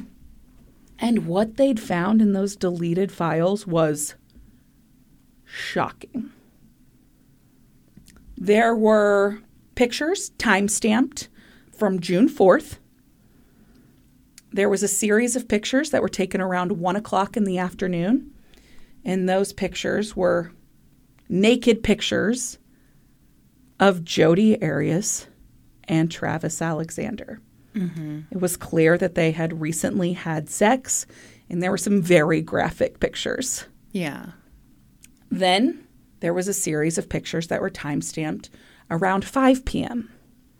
And those pictures were of Travis Alexander in the shower. They were like posed pictures of him taking a shower. There was like, you know, a couple, like one of his back with him looking over his shoulder, and then one of him directly looking at the camera. And then there were like 3 pictures that appeared to be accidentally taken. And those pictures showed what looked to be like a motion shot of like the camera falling. And then the following shot after that appeared to be a figure laying on the floor, bleeding profusely. And then the last picture was like an accidental shot of Travis Alexander's dead body in the bottom of his shower. So they now had time-stamped pictures of Jodi Arias at the scene on the day that Travis Alexander was murdered. And they had like an action sequence shot of him being murdered. Yeah. Let me share with you a paragraph from this article from ABC News. I'm not being a dick. I just think that this is overly explanatory. Based on the photos, The screen door. Jodi was lying about not seeing Travis since April of 2008. Hold on. This also seemed to prove that Jodi was the last person to see Travis before his death. Do they think we are dumber than rocks? That's incredible. Mm-hmm. So, armed with this information, they actually travel to Wairika and they sit down with Jodi Arias and they're like, okay. At some point in here, too, DNA evidence comes back, and I'm unsure if that happens before this interrogation or after this interrogation. All right. But here's what you need to know. The long, dark hairs, DNA match to Jodi Arias. Shut up. The second person's blood in that handprint, Jodi Arias. Okay. So now what they're thinking here is that she was there. She was lying about not seeing him. Right, and she, in fact, had seen him. Yes. Was there at the scene. Wow. Wow. Yeah. That's what that evidence Suggests. seems to indicate. Yeah. Yeah. Not jumping to any conclusions No, here. certainly not. Certainly not. And so Detective Flores travels to Wairika, and they bring Jodi Arias into the police department, and they sit her down in an interrogation room, and they're like, okay. Did they really rub their hands together? I think he did. All right. Yeah, and he was like, tell me about the last time you saw Travis Alexander. And she was like, April 2008. It's the last time I was in Mesa. Mm-hmm. And so then he pulled out the very suggestive pictures of Jodi Arias that were found on the camera that were time-stamped June 4th, 1 o'clock in the afternoon. And he laid them out on the table. And he's like, explain these to me. Yeah. And she was like, I don't know what those are. What? And he's like, well, these appear to be naked pictures of you. And you'll notice here on the timestamp that they were taken approximately 1 o'clock in the afternoon on June 4th. Uh-huh. And she's looking at him. She's like, well, it does look like me.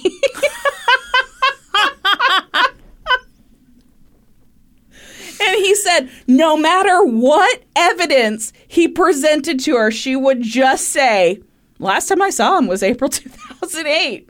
That is, there's committing and then there's committing. That's right. That's amazing. And so they placed her like on a temporary hold that night after this interrogation, and she spent the night in jail. At this point in the investigation, they also learned that like towards the end of May, so Travis was murdered at the beginning of June. Towards the end of May, Jodi had reported that her home that she lived in with her grandparents had been robbed while she was the only one there. Mm-hmm. And like 4 things were stolen, like a radio and something else. Well, one of the items was a .25 caliber handgun, which has never been recovered.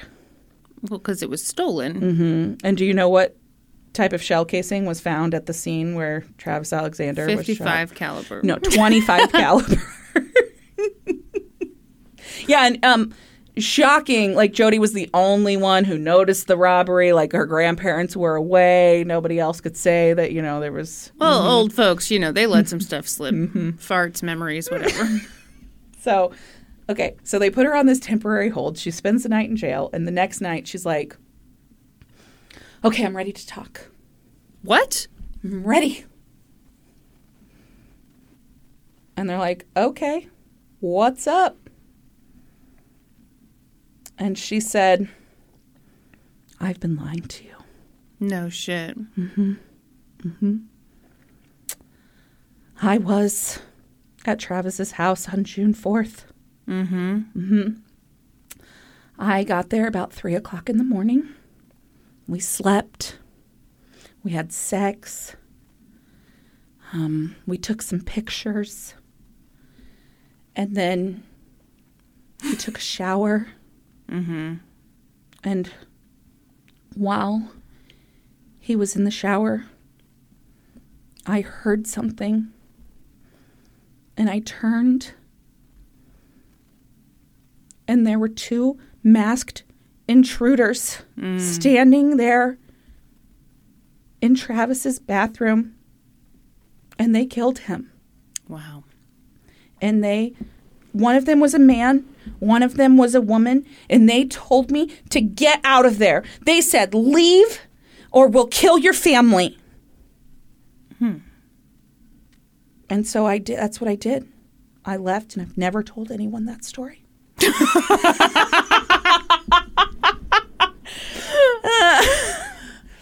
Yeah, it does seem like a fresh one. Mm-hmm. Mm-hmm.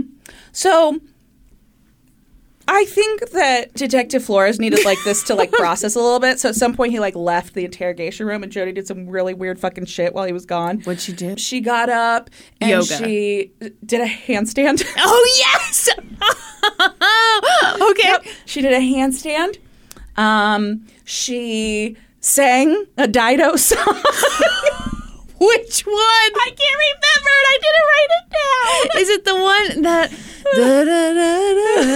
Yeah, probably. I do what I want. Yes. I killed Travis. Okay, yeah. Yeah. Uh-huh. She talked to herself. She said, gosh, Jody, you could at least put yourself together a little bit before you came in here. Yeah, because that's the worst part. She dug through the trash. Searching for Just whatever might be in there. picnic basket. I mean, only bears go through the trash, right? Yeah. All right. And so then at some point, Detective Flores came back in. He's like, okay, tell me the story one more time. And she's, they were ninjas and they... Wait, when did they become ninjas? They didn't become ninjas until later.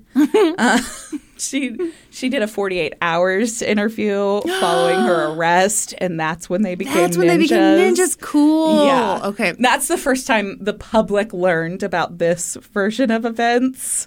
You mean the truth? Oh, excuse me. Asshole. So he's like, okay. This story is amazing. So Detective Flores is like, okay. So 2 masked intruders dressed in all black came in. They attacked Travis. They brutally murdered him. And you let were you go uninjured. And she's like, yes, they told me to leave. And he's like, why didn't they kill you? And she said, they weren't there for me. And he's like, okay. And so you left there knowing that your friend was gravely injured. And you just did nothing. Did nothing. She's like, yeah, I was really scared. They said they'd kill my family. And he's like, that's the story you want to stick with? She was like, that is the truth. She said, no, I'm going to add some stuff. She's like, I need a little bit more time. I'm coming up with this on the fly here. Have you ever improv'd your way through anything, sir? And so then at that point, Detective Flores told Jody that they did not believe her story and that she was going to be placed under arrest under the suspicion of murder of Travis Alexander. And she said, I am still stuck on I got a hat tip to her.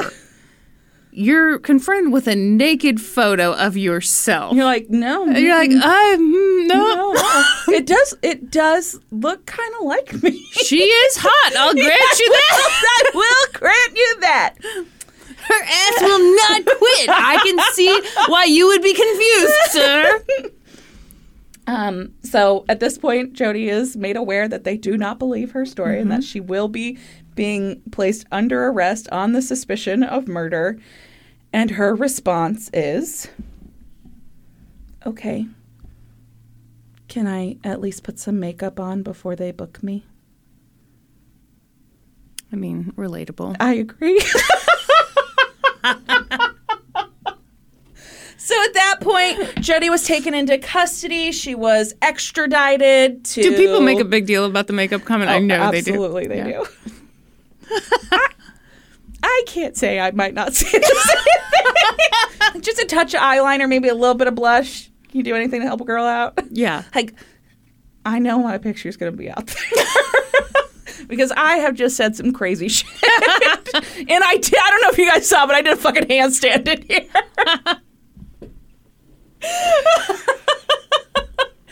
And so she was placed under arrest. She was then extradited to Arizona. And on June 9th, 2008, which was Jody's 29th birthday. Wait, did she get to put on makeup?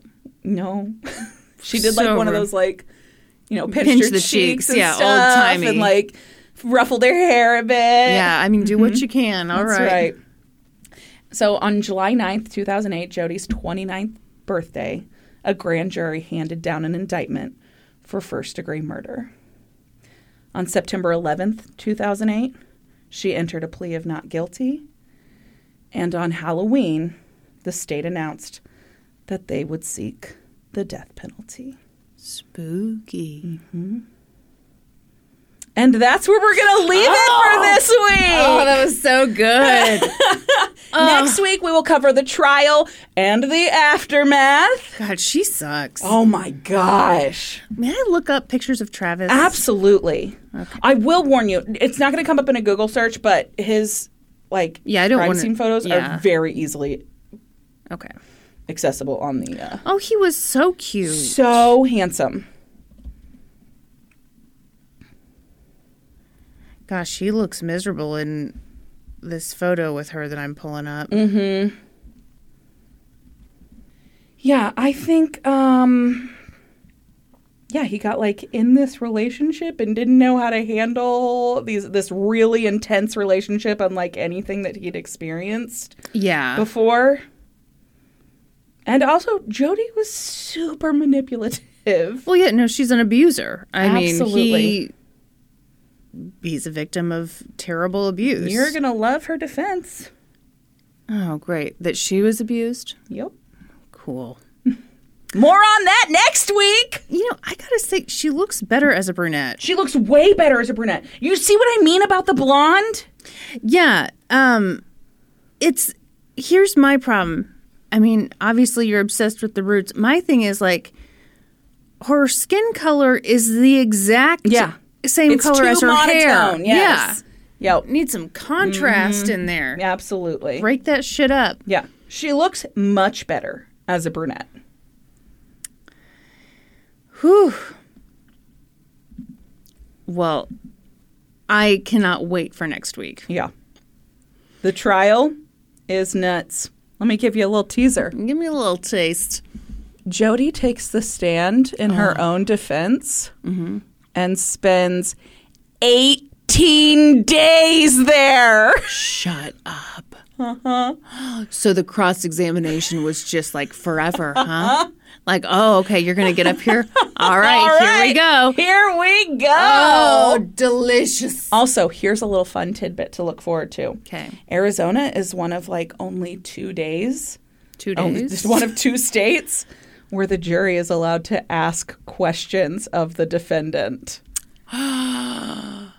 Oh, my God, yes. Yep. Is Florida the other one? I'm not sure what the other one is. What's the other day? Sunday? Stop it. Oh, that was amazing. Jodi Arias, part 1. Check. I loved it. It was so fun. I was so anxious about doing this. But I've told you I'm so anxious about doing this case. It's too big. It's too much. I was too into it when it happened. Let me tell you, researching it, this is going to sound terrible. I fucking loved it. And it was like I was hanging out with my old friends. That is terrible. I know. Woof. Well, you're a fucked up person, That's Brandy, right. but I'm glad to have you as a friend. As humans, we're naturally driven by the search for better. But when it comes to hiring, the best way to search for a candidate isn't to search at all. Don't search, match with Indeed. When I was looking to hire someone, it was so slow and overwhelming. I wish I had used Indeed. If you need to hire, you need Indeed. Indeed is your matching and hiring platform with over 350 million global monthly visitors, according to Indeed data, and a matching engine that helps you find quality candidates fast. Ditch the busy work. Use Indeed for scheduling, screening, and messaging so you can connect with candidates faster. And Indeed doesn't just help you hire faster. 93% of employers agree Indeed delivers the highest quality matches compared to other job sites, according to a recent Indeed survey. And listeners of this show will get a $75 sponsored job credit to get your jobs more visibility at Indeed.com/podcast. That's Indeed.com/podcast. Terms and conditions apply. Should we take some questions from the Discord? Yes, we should. Oh, my On gosh. this ridiculously long episode? Oh, my Lord. Yeah, it's so funny. Like, oh, sorry, people. We have to do a 2-parter, and we're already at like 3 hours. Oh. What? Tell people how to get in the Discord. Oh, shit. Damn it. We didn't even have an ad. We could have plugged the Patreon. We have a Patreon. You should join it if you want to and you want to support the show. If you don't, that's cool. But if you do want to do it, it's not cool. We will send ninjas after you. That's terrible. That's not good. And also not ever happening Not to anybody. accurate, yeah. So don't worry about it. No, if you want more of us, and I mean, hey, we're back from break, so like calm down. But we also have monthly bonus episodes on the Patreon at the $5 level or higher. Join now and binge like 26 of those puppies. 31. Binge 31 of those puppies. You can go higher if you want to. You can get ad-free episodes if you enjoyed this. Yeah. Did you like this taste of what the ad-free lifestyle could be? Welcome to Teaser's Gentlemen's Club. Welcome to Balls Out, where we just give you a little taste of the balls. Ew. That's their slogan. No one will ever go. I like how you distance yourself. That's their slogan. This is not Listen, my you are the founder and CEO of Balls Out, Brandy. You don't get to say, oh, that's their... What? I mean, I didn't come up with it or anything. Okay, so now we're taking questions from our Discord where people chitty chat the day away. And to get in the Discord, you just have to join our Patreon at the $5 level or higher. There you go. High Priestess of Costco wants to know, have you ever been to a bar mitzvah? I have not, and I think I would love it. Why do you think you would love it? It looks like an amazing fun party. And like, there's dancing, probably delicious food, Yeah. lots of 13-year-olds. I realized as I got into that, I'm a 35-year-old woman saying I want to go to a bar mitzvah. Don't worry. It's not creepy at all. Everyone, she's just a grown woman who loves to hang out around teenage boys. No, I haven't been to one either. And weirdly, I'm not excited to go. Sharts in my eyes wants to know, how much did you miss us? A lot. So much. We had a lot of fun with our time off. Yes, it was great to have a break, and I think it's super important to keep the show good and the content fresh. But yeah, we missed you guys a lot. Yeah. Well, I was so excited for you to come over today. I was so pumped. Yeah, and we had a bunch of really good Italian food. It's funny, for the bonus episode, we talked about like how we spent our time off. And Yeah. I don't feel like rehashing it. No, So, yeah, if you want to hear it, listen to the bonus episode. yeah. MCA93 wants to know, did Brandy ever get the Glossier perfume? Have been binging all old episodes. I did. David got it for me for Mother's Day, just as I gave him the subliminal message to do. And I actually just finished it up and need to get it again because I loved it so much. Man. Such a good smell. Okay. Tweety Titty Tattoo wants to know, what's something you insist on getting the name brand of or the highest quality of versus going with the cheaper version? All right. I think we've talked about my answer to this on the podcast before, but it is toilet paper. Yeah, you're a total am a snob. toilet paper snob.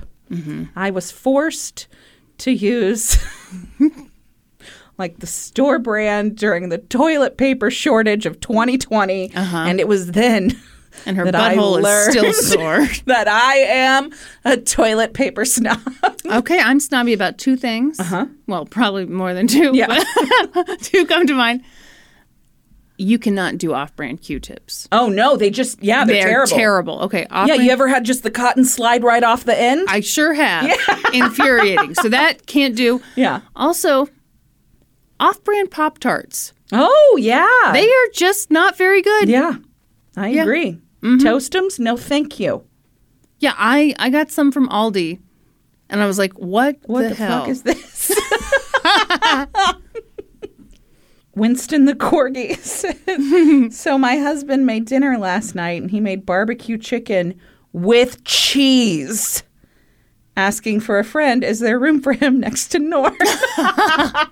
Barbecue doesn't belong with cheese. Chicken doesn't belong with cheese. That's a No, chicken and cheese double goes baddie together. to me. Double baddie. Yeah. What chicken and cheese do you like? You like chicken with cheese on it? Yeah, I would totally eat that.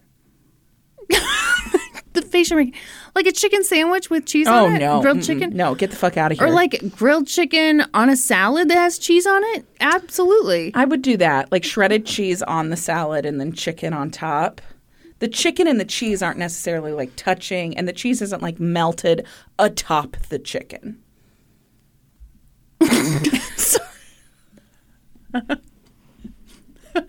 Okay. These are your demands. That's right. LGTC Pun wants to know, are there any fashion trends that make you cringe when you see them out in the world? What would you not be caught dead wearing? I have one right now, and they're so popular. What is it? Mom jeans. Oh, yeah, you hate mom jeans. I can't do it. And even when I see them, I'm like, I don't know, is that the look? I think people look cute in mom jeans. I'm not here for the mom jeans. Okay.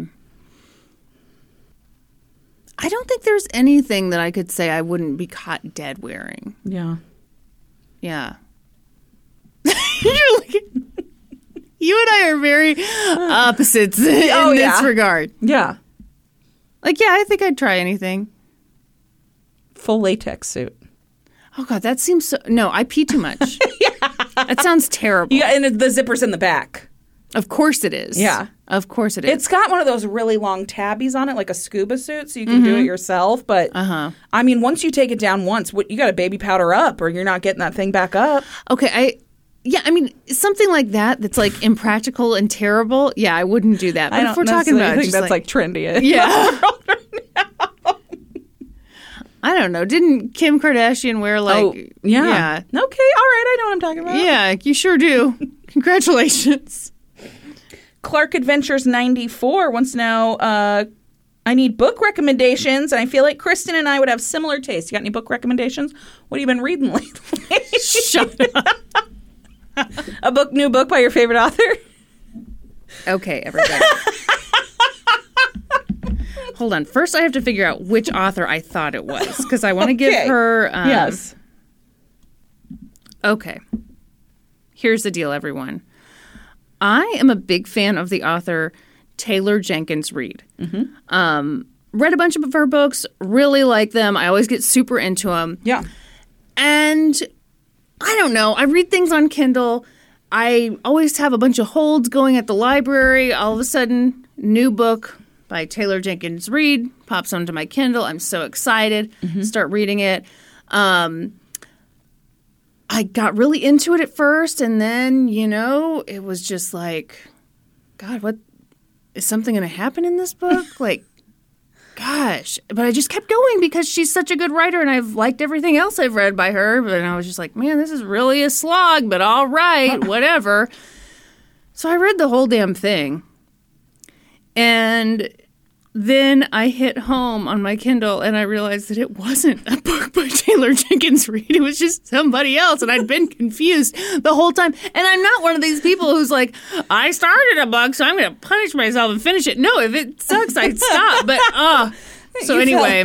You owed it to your favorite author. Well, I thought, she has never disappointed me. Yeah.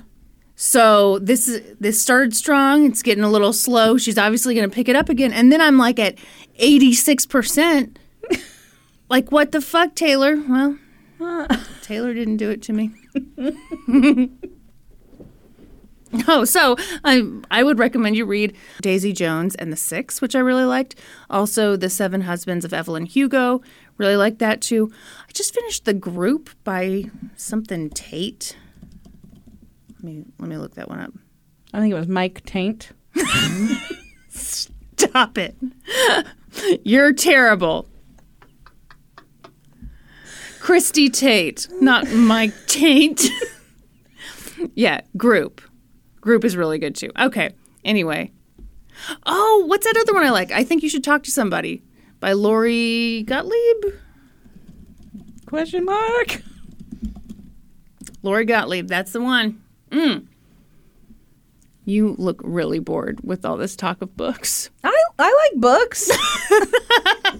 I once read a book. I just finished The Chain by somebody. No, not Fleetwood Mac. The book. The book. Adrian McKenty. All right. It was a delightful read. A bit of a thriller. Oh, it says it's an intense, dark, psychological thriller. That's correct. That describes it well. What? What? I was going to say something about it, but I thought maybe it was kind of rude. Say it to me and we'll cut it. I hate that in a thriller. Mm-hmm. Yeah. Mm-hmm. It'd be funny if we had Patty bleep that. We should. Okay. Patty, do your thing, honey. Philosophically Correct wants to know, what are your perfect dates? I'd say April 25th because it's not too hot and not too cold, and all you need is a light jacket.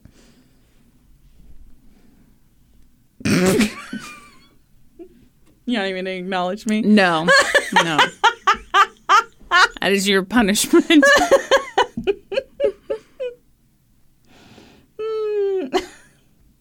Annie O wants to know, are you getting excited for the Winter Olympics? No, she's not. Oh, Look I am so excited. And it feels like we just had the Summer Olympics since they were so delayed. It's like we've barely had to wait for more Olympics. What sport are you most looking forward Oh to? my gosh. Figure skating? Yes, yeah. please. Ski jumping? Snowboarding?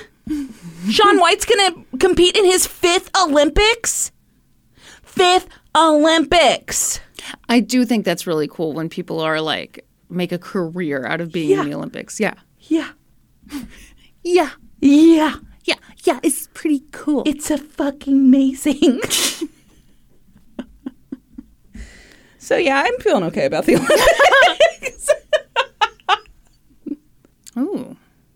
Asteroid B612 wants to know, I've recently decided to start creative work on the side of my full-time job. Any advice for starting passion projects and not getting discouraged? Obviously, it's worked well for you too. I mean, it has. We started this thing 4 years ago. 4 years ago. Can you believe it? 4 more years. Sorry. Just campaigning. Felt very Trumpy. Did it? Yeah. Oh. Okay, well. Gosh, what advice do we have to bestow? I mean, it would depend on what the creative endeavor is. Yeah, I think if it is a passion product, as long as you keep your passion in mind, like it will be rewarding to you. Like this was something that we kind of just started on a whim, but because it allowed this like amazing time for us to just like hang out and be friends, like it has like that was enough. Exactly. Yes. I think it's the not worrying so much about the outcome, which is ridiculous coming from me because I'm someone who's always worried about the outcome. Absolutely, yes. But like we got fulfillment from this from day one. Yes. And that's huge. And everything else has just been wonderful. Yeah. I think if it's something that sucks more, like writing a book, work on it a little bit every day. Yeah. So you keep your head in it. And yeah. I feel like I'd recommend that for just about anything. Yeah. Work on it a little bit every day. Yeah. Absolutely. God, are you dying of heat right now? It's so fun. I think we got to wrap this up because it's way too hot in this room. Oh, fudge. Whew. Okay, whoa, Nellie, we've been talking for a while here. Yes, we have. This has been a marathon of an episode.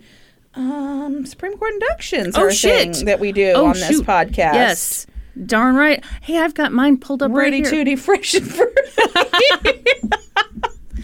And we are reading your names and your favorite cookies. And I am getting to the place on the document where we read the names. She's not stalling at all.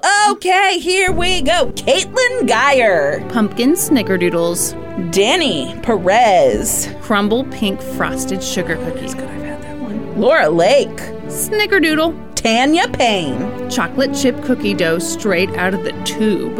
My dad used to eat it out of the tube. I remember that when I was a kid. Like, would he lay back on the couch? Because that's how I picture somebody doing it. Yeah. Squeeze it out, and then you twist the thingy back, and you put it back in the... That's the good life right there. Yeah, absolutely. Miriam. Macadamia nuts. Lori. Oatmeal chocolate chip. Kim Wiseman. Peanut butter. Elena Branch. My Nana's biscuits. Ashley Harvey. Not into cookies. My favorite sweets are my homemade gingerbread cupcakes. Kind of breaking the rules there. Sarah Ward. Confetti sweets coconut oatmeal cookies. That's probably good. That sounds like a lot. It does sound like a lot. I'll allow it, though. Asia. Pepperidge Farm Verona cookies. Sydney. Sugar cookie from Crumble. Bonnie Rose Crump. Lemon meringue cookies. Oh, God, that sounds amazing. I know. Kathy Rodriguez. Samoas. And Charlotte Machelin. Triple chocolate chip cookie with macadamia nuts. Oh, shit. That's a lot. Wendy. Oh, she's telling me how to say pecan. No, she wants you to say pecan. Pralines. All right. You know what's funny is pecan, I feel like is what more sophisticated people say, but pecan sounds trashier. Right? Yeah. Cher Calderia. Chocolate macaroon. Macaroon, not macaron. What? Yeah, a macaroon. It's a coconut cookie, and then it's got chocolate on the bottom. Yeah. It's like a little... Like a little dip. Yeah. Danny Jaramillo. Underbaked sugar cookies. Kelsey Fuertes. Classic chocolate chip. Mr. Sue. Chocolate chip. Welcome to the Supreme Court! Episode 200. Holy shit. Thank you to everyone who's been along for the ride. Yeah, this is crazy. Looks like We made it! And you guys asked for that. That's right. That was a lot of people requested. Can't seem to find it right now, but it's very real. Thank you for all of your support. If you're looking for other ways to support us, please find us on social media. We're on Facebook, Twitter, Instagram, Reddit, Patreon, of course. Please remember to subscribe to the podcast wherever you listen, and then head on over to Apple Podcasts. Leave us a 5-star rating and review. And then be sure to join us next week When we'll be experts on 2 whole new topics. Podcast Adjourned. Well, actually, not a new topic for you. Not for me. I'm in the same topic. Hibbity hobbity. Yeah, that's right. Rudy Tooty, fresh and fruity. That's right. And now for a note about our process. I read a bunch of stuff, then then regurgitate it all back up in my very limited vocabulary. And I copy and paste from the best sources on the web, and sometimes Wikipedia. So we owe a huge thank you to the real experts. I got my info from the 30 for 30 episode, Fantastic Lies, as well as portions of the book The Price of Silence by William D. Cohen, plus Wikipedia. I got my info from Snapped, ABC News, Murderpedia, Wikipedia, articles for AZ Central, and the Huffington Post. For a full list of our sources, visit lgtcpodcast.com. Any errors are, of course, ours, but please don't take our word for it. Go read their stuff.